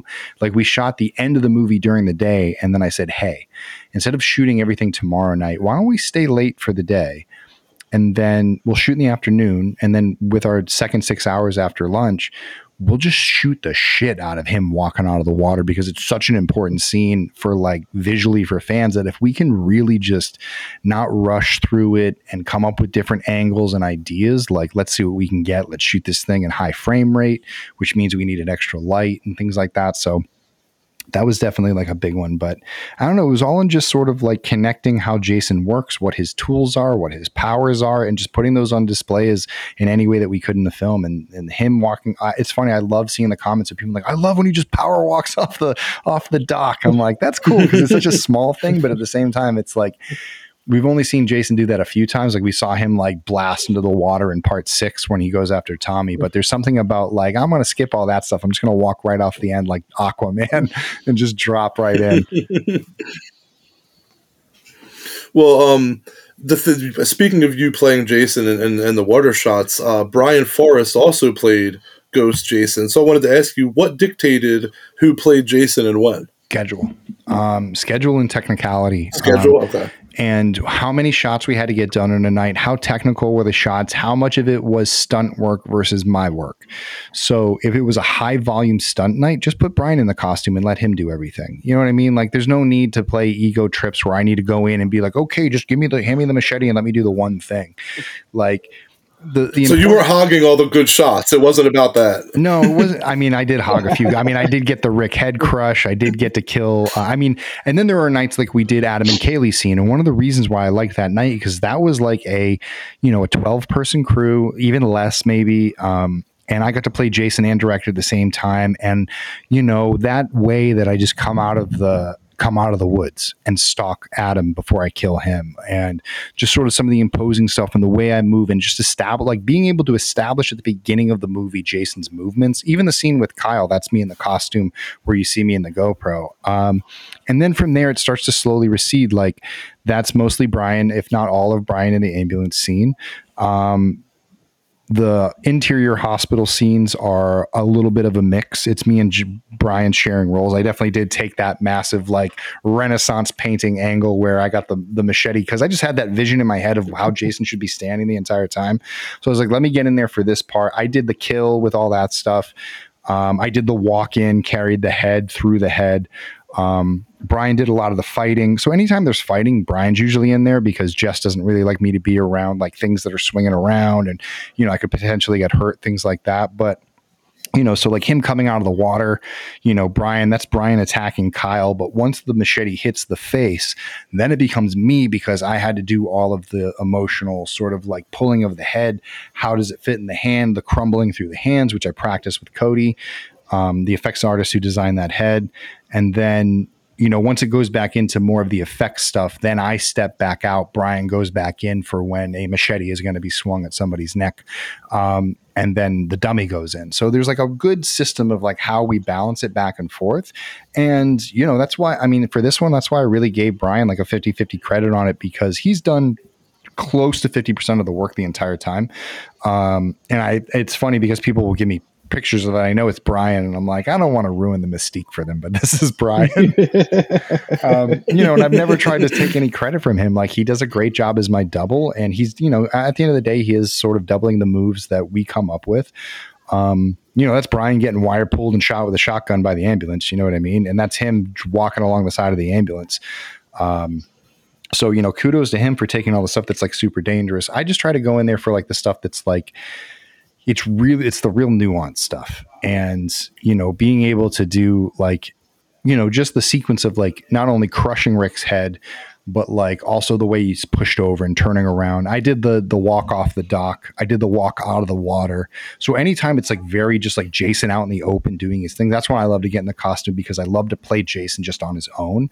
And then when there's a lot of fighting, that's when Brian's in there because he's the one who knows how to move with stunt actors or an actor when there are weapons flying around. So it's very much a tango that we both know how to dance. We each have our strengths and weaknesses and we play off each other really well with it. And I got to say, it was great seeing Tom and Vinny back as Tommy and Rick, respectively, and just their banter back and forth. Mm-hmm. Was that all writing? Was there any ad-libs with them? I mean, they embellish. It's all there on the page. I really give the actors more of like a template to follow through. And then if there's a line that's not working for them, to just make sure they get the meaning out with their words. But I want to say that, you know, Tom and Vin really just mostly stuck to the script. I can't say, I mean, one time I actually ruined a take by accident because Tom, and the line's in the movie, but I messed up his next line in that sequence where he's like, but I fucked it up. And I was just like, yes. I was like, that's exactly how I wanted it. And he saw me just go like, yes, like that out of the corner of his eye and he got distracted. But it was just like, you know, there were certain moments where like, yeah, I was threading some old Tom McLaughlin dialogue from part 6 through the thing because, you know, they're the same characters. They have the same, you know, vocabulary, the same vernacular. So, you know, I wanted to make sure that it was that's part of their character and who they are. And I want to give that back to the fans. That's part of like, you know, there's a good way to do fan service and there's a bad way to do fan service. And you got to just put things in so they feel like it's naturally coming out of their mouths. And so, yeah, they were all, you know, big troopers about doing that. You know, obviously, Vinny, we needed to get a good yabang in there for him. And I think that the yabang, you know, he went out with a yabang, that's for sure. But, you know, it's one of those moments where you got to let people shine. Yeah, I mean, everybody basically stuck to the words that were on the page, for better and worse. But you know, it was their ability to just bring those words to life and act as they were real people. And that's what made them work. Yeah. And talking about Rick Cologne, the character arc you gave him in this film was great. It's amazing what you were able to accomplish in just over an hour. And he's not even in the full hour, but, every scene Rick was in just like put a huge smile on my face. And like, that's not even a question. That's just a compliment. Vinny's just so great. Yeah. He was so funny. He is. Yeah. And then I remember being the suck lead fuckhead. That's a great one. Oh, okay. So that's an ad lib right there. That's an ad lib because I said, Vin, I just like, we were trying to come up with stuff on the fly. And Vinny's just such a master at that stuff. And I was just like, Vin, I just want you to be as vulgar and just demeaning as possible. Just come up with whatever you want to call him, like you mummy faced, and just like all this stuff. And like we were just dying at the like we're just trying not to laugh the entire time. Just let him go. That way we had something fun to like pepper that scene with that was very Rick-esque. And that it wasn't boring. And then we did some stuff in ADR too that we kind of threw some stuff in at the end.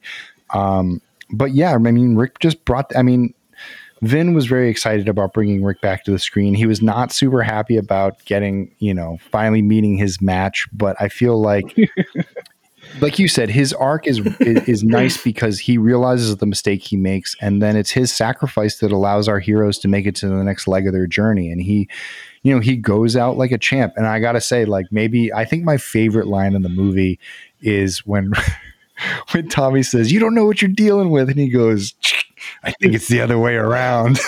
I just think it was like the greatest action movie. That whole scene with Rick is just amazing. Just so good. And the way he pulls it out, and he just nailed it. He knew exactly what I was going for.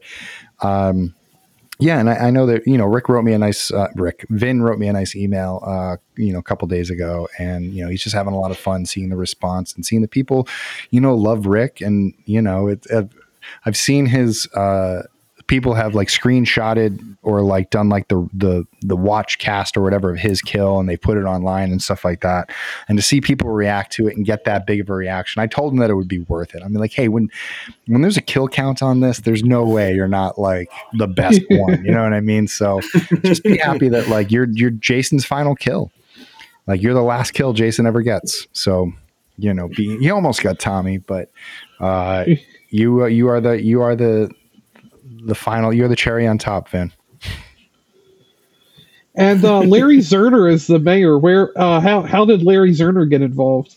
So I met Larry many, many years ago before Never Hike Alone was even popular. It was before I think we had just released our first or second trailer, and I had met Larry at a screening of Friday the 13th Part 3D in Hollywood in early 2017.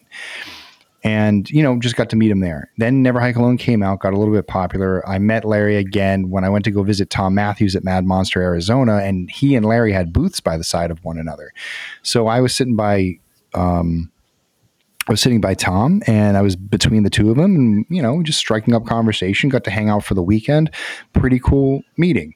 I met Larry again when I went to go see the Friday the 13th video game being made. That's another time I met Larry. It was before Mad Monsters. This was before Never Hike Alone was released. I met him when they were doing some mocap, and we had talked a little bit about that. And I said, "Hey, Larry, we had actually met before. I was the guy in costume at the screening." He said, "Oh yeah, I remember that."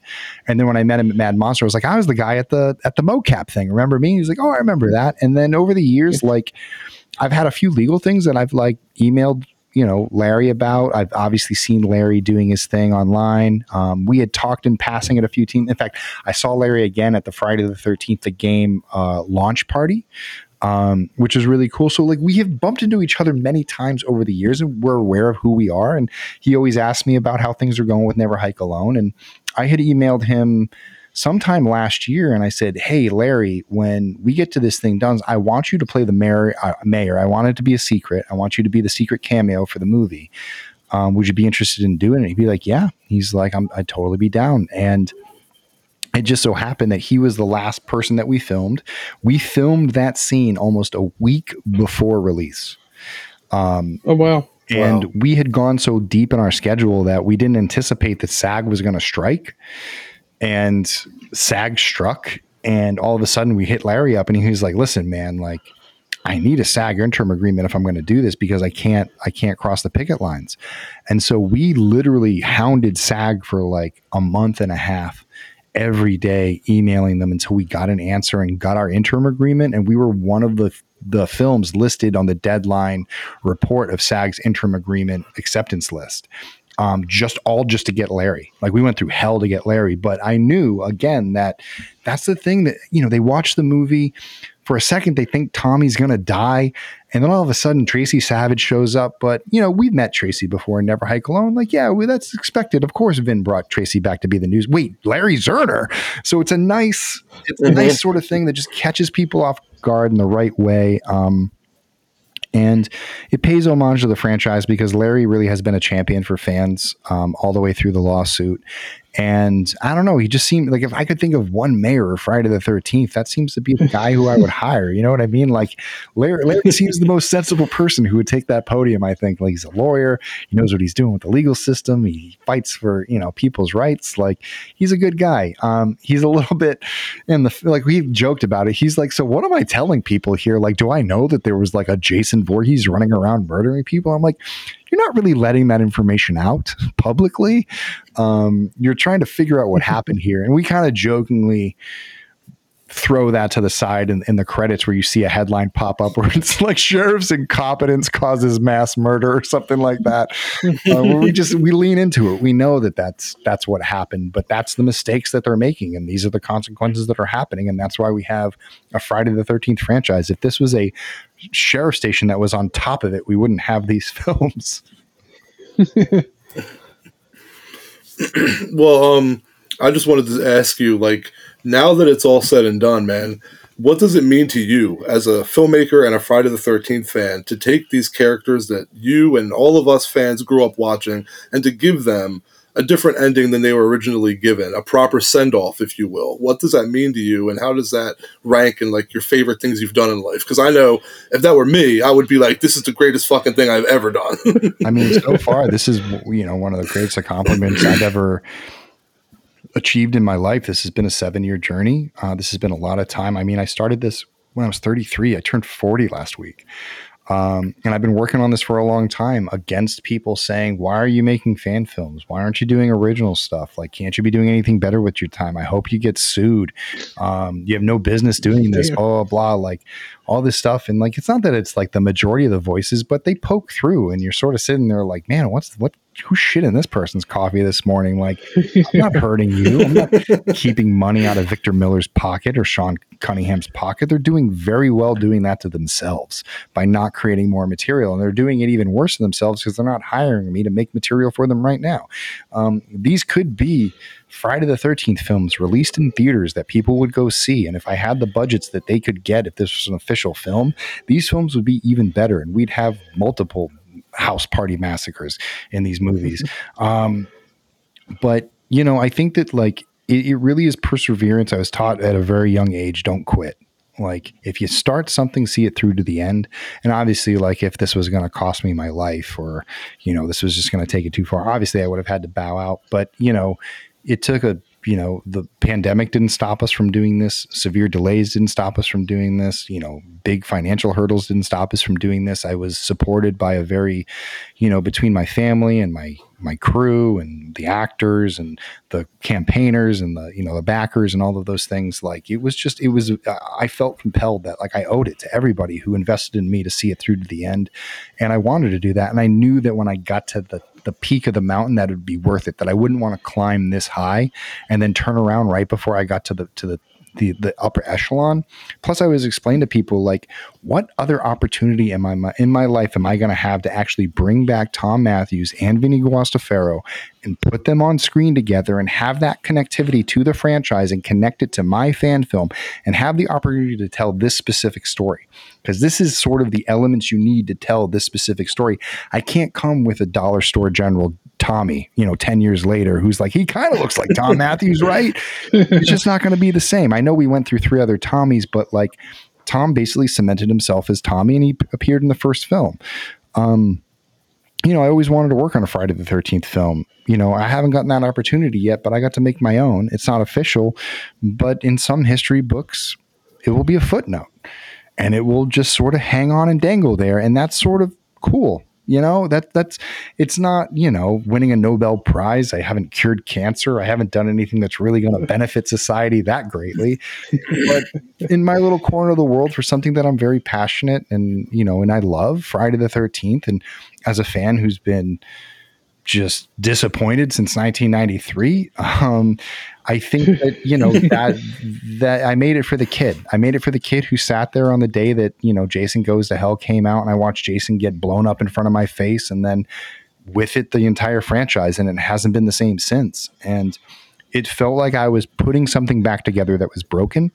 And although it is a fan film and it's not, the upper echelon of, production value, I know that we did get really, really close. I know what our limitations are, but at the same time, we did pretty friggin' good for, the budget that we had. And I think overall, what people are really resonating with is the fact that this is the type of storyline they would have wanted to see from the studios.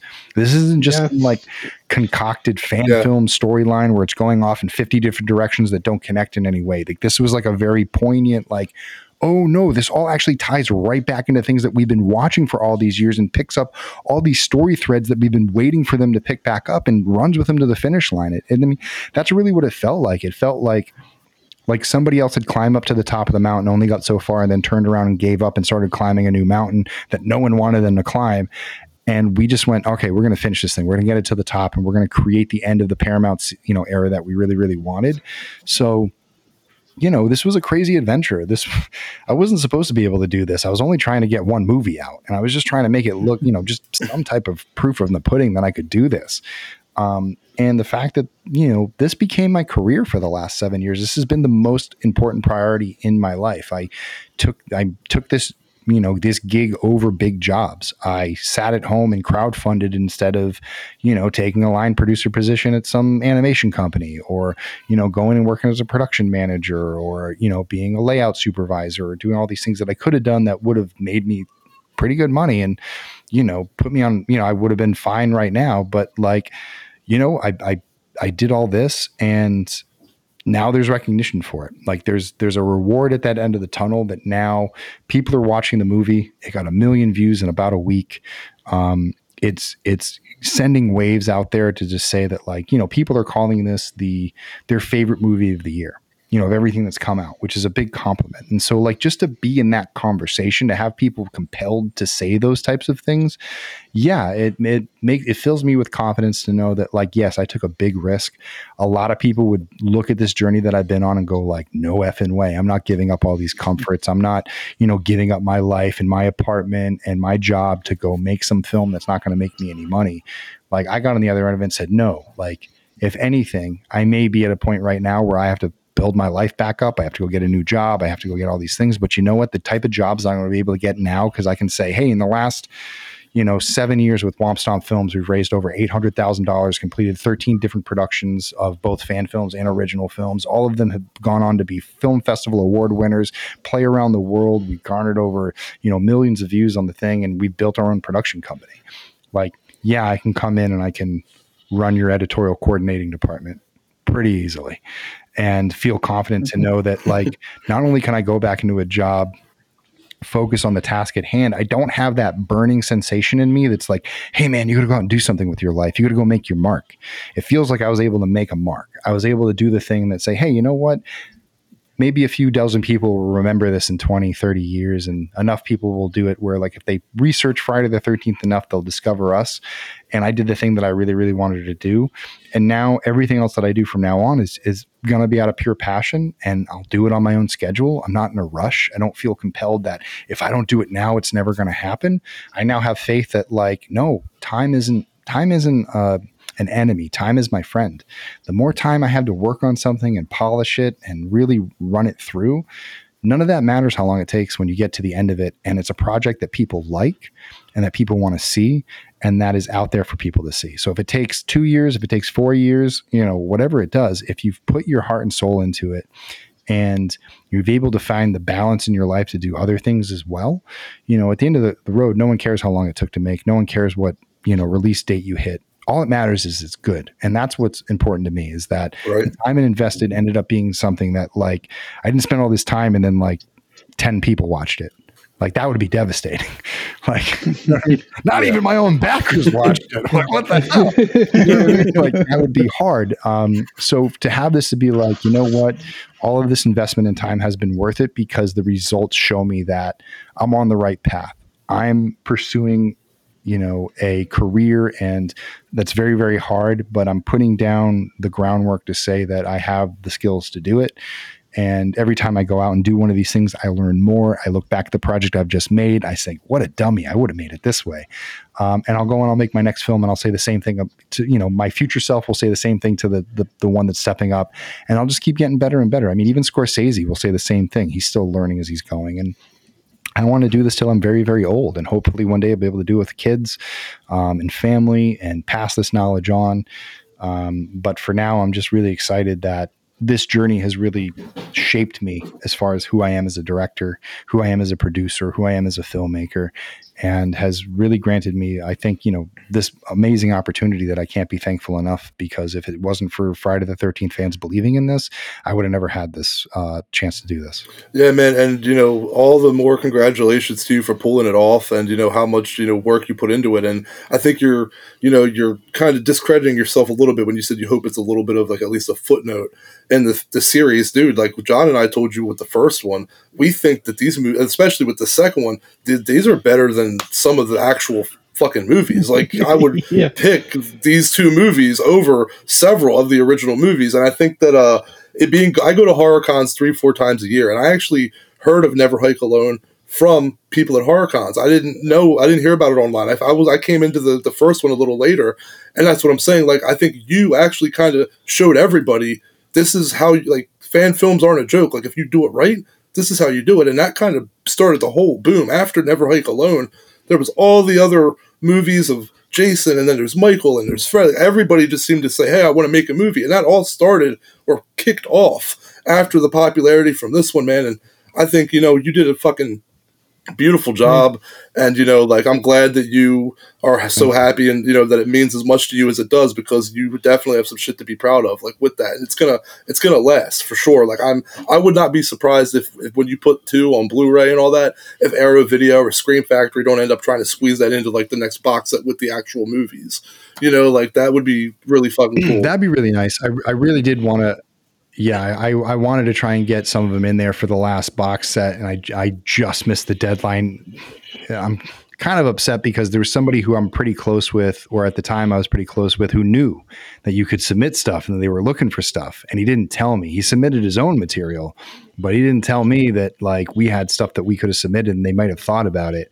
And when I submitted it, they were like, oh, we were thinking about doing fan film stuff, but we didn't end up doing it. And I was like, so, there's definitely like a missed opportunity, but I've talked to Peter Bracke. He said that if he ever does like an addendum to Crystal Lake Memories, that there is going to be an addendum for the dark years, the year of the fan film. And you reminded me of a funny quote that I told Cecil Laird when he was doing Dylan's New Nightmare, because I got to work on that as well. It was like, after Never Hike Alone, it was just like everybody was like, well, if that guy could do it, I could do it. And all of a sudden everybody was making their own Friday the 13th fan film. But I remember like sitting there, and I don't know, there was like 3 fan films that were announced in 1 week. And I just turned to Cecil and I was like, in a world where everybody's making a Jason Voorhees fan film, make a Freddy fan film. Because it's the only way you're going to be able to stand out now, because now they're all going to start blending together. I mean, like, you have a few that like kind of earn their own place within the community because they were there first. I mean, there were, I want to say, when we started, it was me. I remember, Cody Falk was out there doing some work, and then Tony and his team were working on a film that ended up kind of falling off to the wayside. And then, you had Mythos and Vengeance kind of make its way up. And then I met the Jason Rising guys. And then it was just, as soon as it started to just bubble, it was like his name was Jason, and Here Comes the Night. And, Friday the 13th, actually credit to Friday the 13th Legacy, Josh Schultz and that team from Arizona, they released on the same day of Never Hike Alone, not knowing Never Hike Alone was going to come out. So both of them came out on the same day. But hey, Friday the 13th Legacy has like 45 million views. So they've definitely found an audience, obviously. And I think with the name, definitely were able to sort of catch people's attention right away. So there's other ones out there. I just think that Never Hike Alone was the one that broke another type of echelon, which was press and media. And being able to rise up and be, like we, at first it was Friday the 13th franchise, which other fan films had made it there, but Friday the 13th franchise sort of put us on the map. But the minute we went to Bloody Disgusting, things started to pick up pace. And then when we did Telluride Horror Show, that's when it was like Birth Movies Death, and Bloody Disgusting did it again. And we were in Horror Hound magazine, and we started to really hit trades that never gave fan films the time of day. And I think that that's really what opened up the door for other fan films to now market themselves. So now you could contact Bloody Disgusting with a Friday the 13th fan film because they know that's going to draw attention, negative, positive and negative. You're going to get a positive people who just want Friday the 13th stuff. And then you're going to want people, like, especially in Bloody Disgusting, to go up there and be like, how the fuck are they getting sued?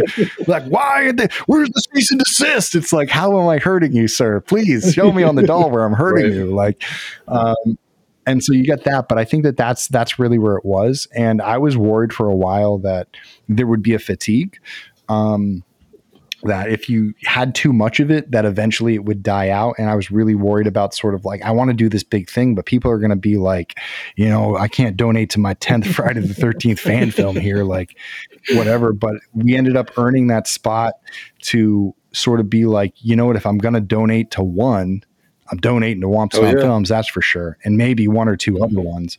But we sort of just worked hard to make sure that people couldn't say no to us, because we were delivering material that was at a high level, that was interesting and new, but didn't ruin it. You know what I mean? Like, you got to play a very fine line there. You can't, you want to do new things. You don't want to do the same old shit, but you can't start making things up like Jason Goes to Hell, because then you start losing people in the audience. And that's when you start venturing into the world of fan film. And, that was definitely a line that we had to play when we were doing the Jason Rising project, because that was definitely outside the box of like normal Friday the 13th, but somehow, some way, it's just that instinct. I think that's just like, what? I know this is pushing it, but it's, if you relate it to the fact that, in Friday the 13th, the video game, Jason's mother's head's flying around, like there is sort of a lore in this world that we can draw from that's not too crazy that we've seen before. So there's lots of things like that, where as long as you're paying respect, and I think you come with something interesting and fresh, and the kills are good, and the story's not like, you don't want to cross your eyes halfway through and be like, what? Like, what is happening? You're going to have good success. And the real trick to it is like, as big or small as you go, just keep it simple. Keep the story very straightforward and simple. Like, Never Hike Alone story is very simple. Like, when you go back and look at it, everything's everyone's arcs are very well laid out. We don't deviate from them. We don't just cut away to like random stuff and have random side missions. It's like everybody's story is feeding into someone else's story, and it all plays out in the end. And so, I think when people are writing films, they realize that like they're the king of the castle. You know what I mean? Like, there's no one who can tell them no. So they can come up with any idea they want, and they're the smartest person in the room because, hey, it's their project. But you have to have that self-reliance, and you have to have people around you who aren't going to let you, lemmingly walk off a cliff. I think the worst thing that you can have on set are people who've been like, oh yeah, that's good. Everybody just gives you a thumbs up. You want people to be like, like there's a better way to do this. Or, I was reading the script and I'm just not seeing what you're trying to do here. And you that challenge you. And, at the end of the day, like not every idea that you have in your head is the best idea in the world. And you got to be able to self-filter it out and look at it and be like, am I writing this for the audience or am I writing this for me? And even though we want to make films for us, and I know a lot of directors will say like, don't worry about an audience, just make a film for you and let it find its audience. It's like, no, I know what my audience wants. I'm here to put this together for them to entertain them, not myself. It's not for an audience of one. It's for an audience of as many eyes as I can get on this thing as possible, because I want people to enjoy it. And Jason is not mine. Like, Jason isn't a character that I came up with. I have no carte blanche to change anything about him in any way that's going to upset fans to make it better for me. I have to make changes, or I have to add things to his character that fans are going to want to get behind.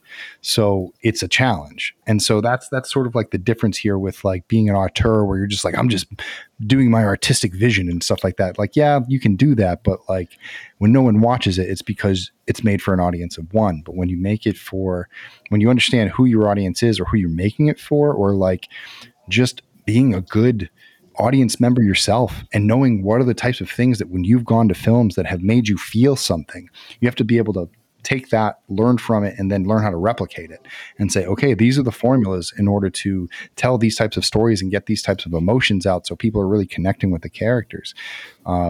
It's really that's the difference between the fan films that stand out and the fan films that, like, you know, for all intents and purposes, it's a fun weekend in the woods with your friends, and you guys are messing around and you're having fun. Maybe you got a few cool kills, but, like, you know, if you're not putting in the time and dedication like us, don't get mad at me when you're not getting the plays that, like, a Never Hike Alone is getting if you've only taken it so far. But that's the journey. Like, my views started very low and I had to work all this time to get up to here, and everyone needs to sort of, like, get on their own track and, I guess, pave their own path. Yeah, that's and all the more respect to you for keeping it respectable. I'm so, like, you know, I'm not trying to shit on Rob Zombie here, but it's like that was one of the things when he did Michael Myers, it became a Rob Zombie thing, and you didn't do that. Like you just said, you didn't say, hey, I'm going to make Jason, like, my thing. You totally paid respect to the character and characters, and that's what I think people love so much, is that that's the Jason everyone's very much familiar with.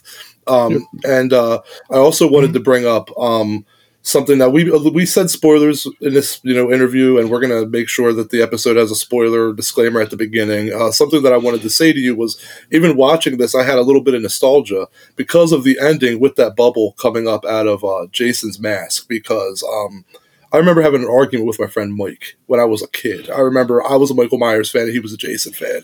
We were arguing over who was going to win, Michael or Jason, in a fight. And I was like, fucking Michael Myers, dude. He's supernatural. Anyway, Mike won the argument because his argument was, if Michael Myers gets his head cut off, he's done. If Jason gets his head cut off, that motherfucker is likely to pick it up and put it back on. And then I saw the bubble, and I was like, God damn it, he alluded to that, you know? So I just thought that was a really, really cool thing. Figured it out. That was really cool. You figured out the trick. That's nice. Yeah, no, everybody, well, how would you bring, it's so funny. I was like, how would you bring Jason back? How would you bring Jason back? I was like, he would literally walk out of the water with his head in his hands, put it back on his body. The blood would fuse it back into his body, and he would be back to work. And the thing I love about the ending of the film is that, like, it has a lot of different meanings depending on whose, you know, view you're looking at it from. But from Jason's point of view, what I'm saying is Jason hasn't been defeated. Jason has finally accepted rest. Oh, I like that. That his spirit and his soul and his anger will rest. And that bubble, yeah, he could come back if he wanted to, but that bubble specifically is a sigh of relief. Oh, wow. That's cool. That's really done. Cool to know that. And it's sort of him being able to there. And then, you know, with him destroying his mother's head, you know, that is Tommy's. I keep telling people, I'm like, you know, Tommy's only half right. Yes, if you go after the head and you destroy it, you're definitely going to put Jason in a vulnerable position where, you know, you will be able to get a strike in. But is it going to completely sever the connection of him in this world and all of these things? Because the whole series is much bigger than, you know, obviously the head is a big part of it, but, like, it can't all rest in one Horcrux. And when Pamela appears at the end of the film, it is sort of a way of her ensuring Jason that it's okay, that she's not her head. She's much more than just an old crusty head that he's been keeping in a basket behind his bed. That she's a spirit that's always going to be there for him, and that she's waiting for him to come home, and that she's ready for when he wants to come home. But he has felt the need to sort of protect this thing. So when she shows him that she's going to be there, and if he lets go, he can join her, that he sort of lets it all go. And that's when he's ready to just accept his fate, because there's no way he doesn't know that, you know, Tommy's behind him with the machete. He's just sort of like George looking out into the distance, you know, before he gets shot in the back of the head. You know what I mean? It's kind of like one of those things where it's like, look at me, look at me. And then, you know, he's done, he falls into the water and he gets that kind of rest. And I've also said this on record many times too, that, like, it's just not a smart move to try to, like, really, really seal the coffin on Friday the 13th in any way, shape, or form. Always leave an open door. So that way, if somebody wants to come on and continue the series, that if they put the pieces together right, they could pick this up, because technically this is a nice final chapter to the Jarvis Jason storyline. It gives, you know, Tommy the feeling that he did everything that he needed to do to sort of come up with the mistake that he made of resurrecting Jason in part 6. And we learned through this story too that It wasn't that he just dug Jason up on a whim. It was that Jason haunted him until he did. He was driven to do that. There was something pulling him, and whatever that force is no longer pulling him. He doesn't feel it anymore. He actually feels free. And I can't tell you how bad Tom begged me to make sure that we could get the reflection of young Stevie in the water when he looked down and saw the reflection in the water instead of seeing himself, but seeing the young version of himself instead of Jason in the water now. Like, all of those things of just all these people getting their closure.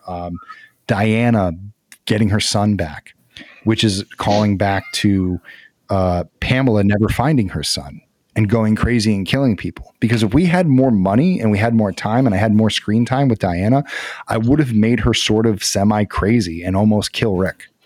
Like, it would have come to the point where she would have almost snapped and killed him, because that's where the curse was going to push her. For this, I had shorter amount of time, so I could only pick one thing. So I picked just the fact that it was just haunting her about her son and driving her to craziness. But you can kind of see her getting there in some of those scenes where it was sort of intended. So there's all that stuff. But yeah, with Jason, it was definitely like, it's like Godzilla, you know what I mean? Like at the end of Godzilla 1984, when he's going into the volcano. So sad, man. Like, yeah, he's the bad guy. He's been killing everything, but it's sad. It's like you want to feel bad for him a little bit. You wanted to give that to Jason. And I feel like that was my goal. It was just sort of like hit it right down the middle of like, yes, the bad guy's defeated, but we also feel pretty good for the bad guy because the bad guy is no longer, destined or like called to do anything. But in the future, if he was disturbed in any way, if his body was disturbed, if the lake was disturbed, if the area around the lake, he would sort of become more of a swamp thing where he would protect the forest at that point as a protector of nature and kill people and then return to his resting place and go back. I think that would be a fun way to bring him back, like in another just non sequitur thing. Like, oh, they're going to finally do that. The storyline that we've all talked about for decades, which is they're going to try to open up condos on top of Crystal Lake, and the construction crew wakes them up, which would be pretty funny. But until then, Jason's got a nice retirement plan there at the bottom of the lake. Well, look, man, you've proven that people will, fund your projects. You've proven to be a hell of a director. What's next for you? Like, are we going to get an original horror film out of you? Do you have any future projects that you could speak on? Yeah, no, we're actively developing a few different projects right now. I actually have a meeting with my manager this weekend where we're going to discuss the options that are on the table.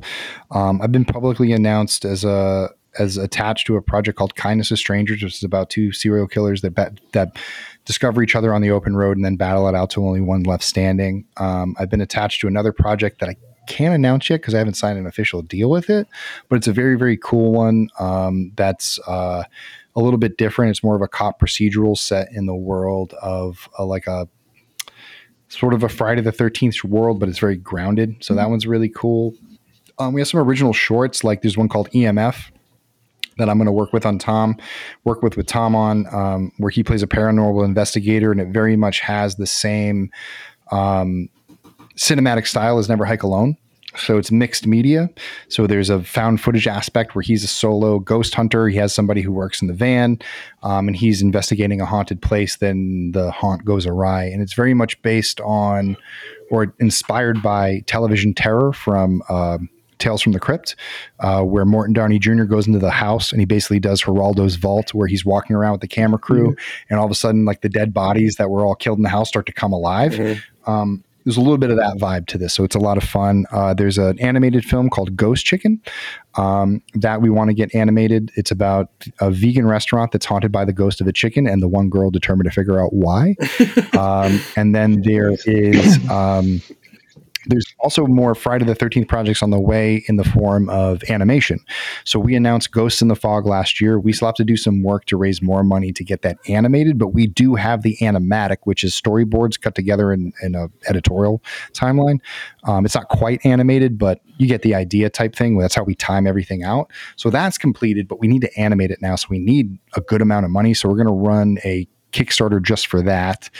And then there's other stories that we want to tell. Ghost of Crystal Lake, which I said that I would do as a prequel. We're not going to have the time and money to do that with what we have left, not even close. But I am going to write that short story out. I'm going to try and write the Pamela short story with it as well, so people get that story and the complete compendium of what Never Hike Alone is. The post Paramount Never Hike Alone era is sort of encapsulative of like how it connects to Paramount in every single way, and then just emphasizes everything that we've done. But those other projects, those feature projects that I've been talking about,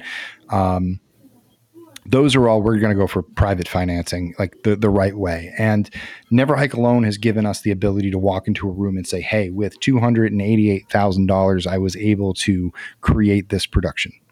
And this production is 1 hour and 13 minutes long.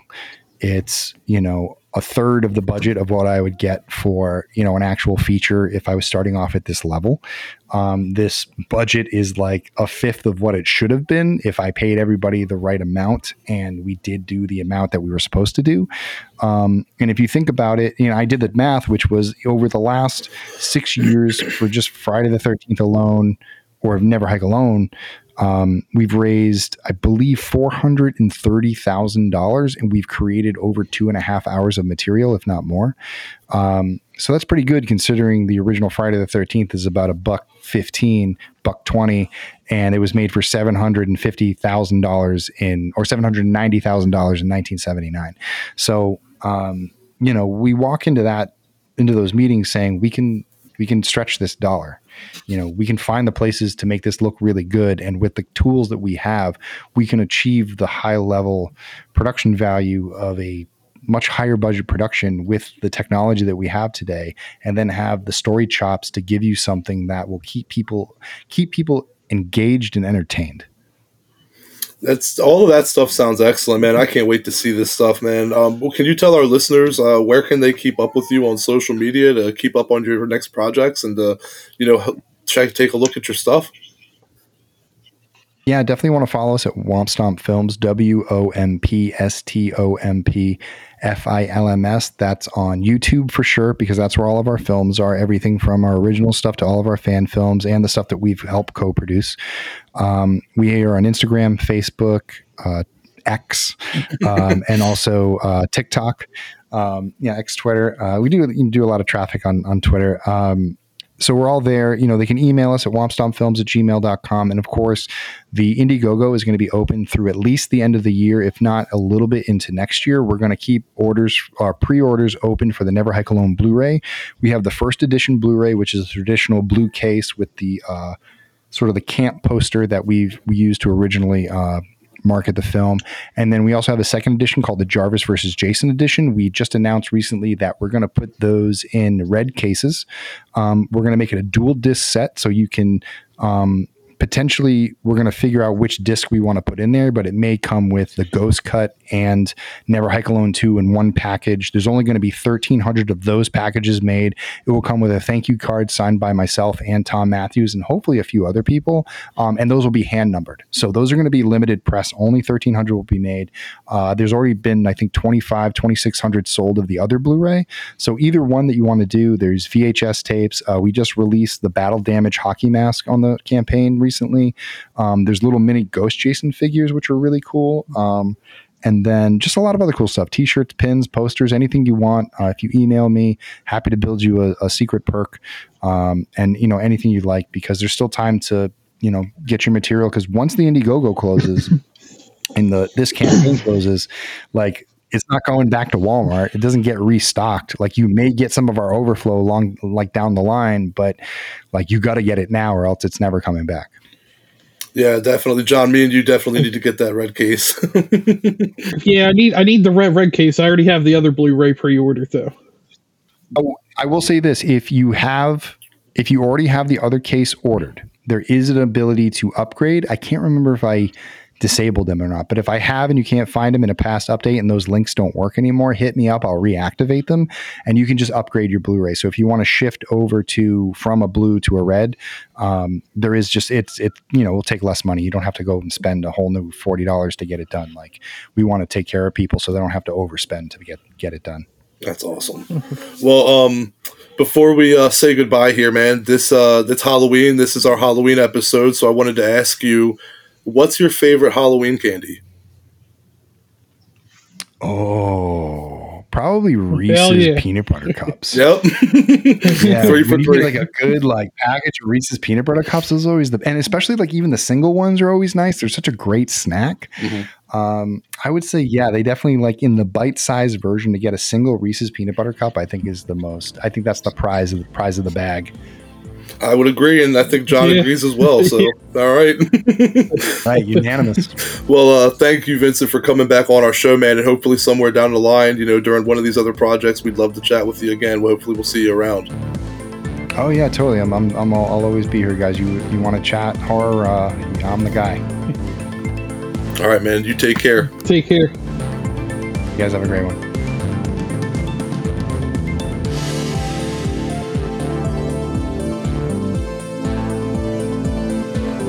All right, thanks to our guest Vincent DiSanti for joining us today. Make sure to follow us online at High on Horror 420 everywhere on the social medias. Next week we'll have Ghost of the Void. We got a screener for that. We'll bring you our review. Make sure to follow us, like I said, online already. I don't know why I need to say it again. I already told you to follow us on High on Horror 420. Send us your PPA questions at highonhorror420@gmail.com. Check out our reviews of short films from the Toronto After Dark Film Festival if you didn't get those on our website at highonhorror.com. And I guess I'll catch you later. It's Halloween. Remember, everybody's entitled to one good scare. See you next week.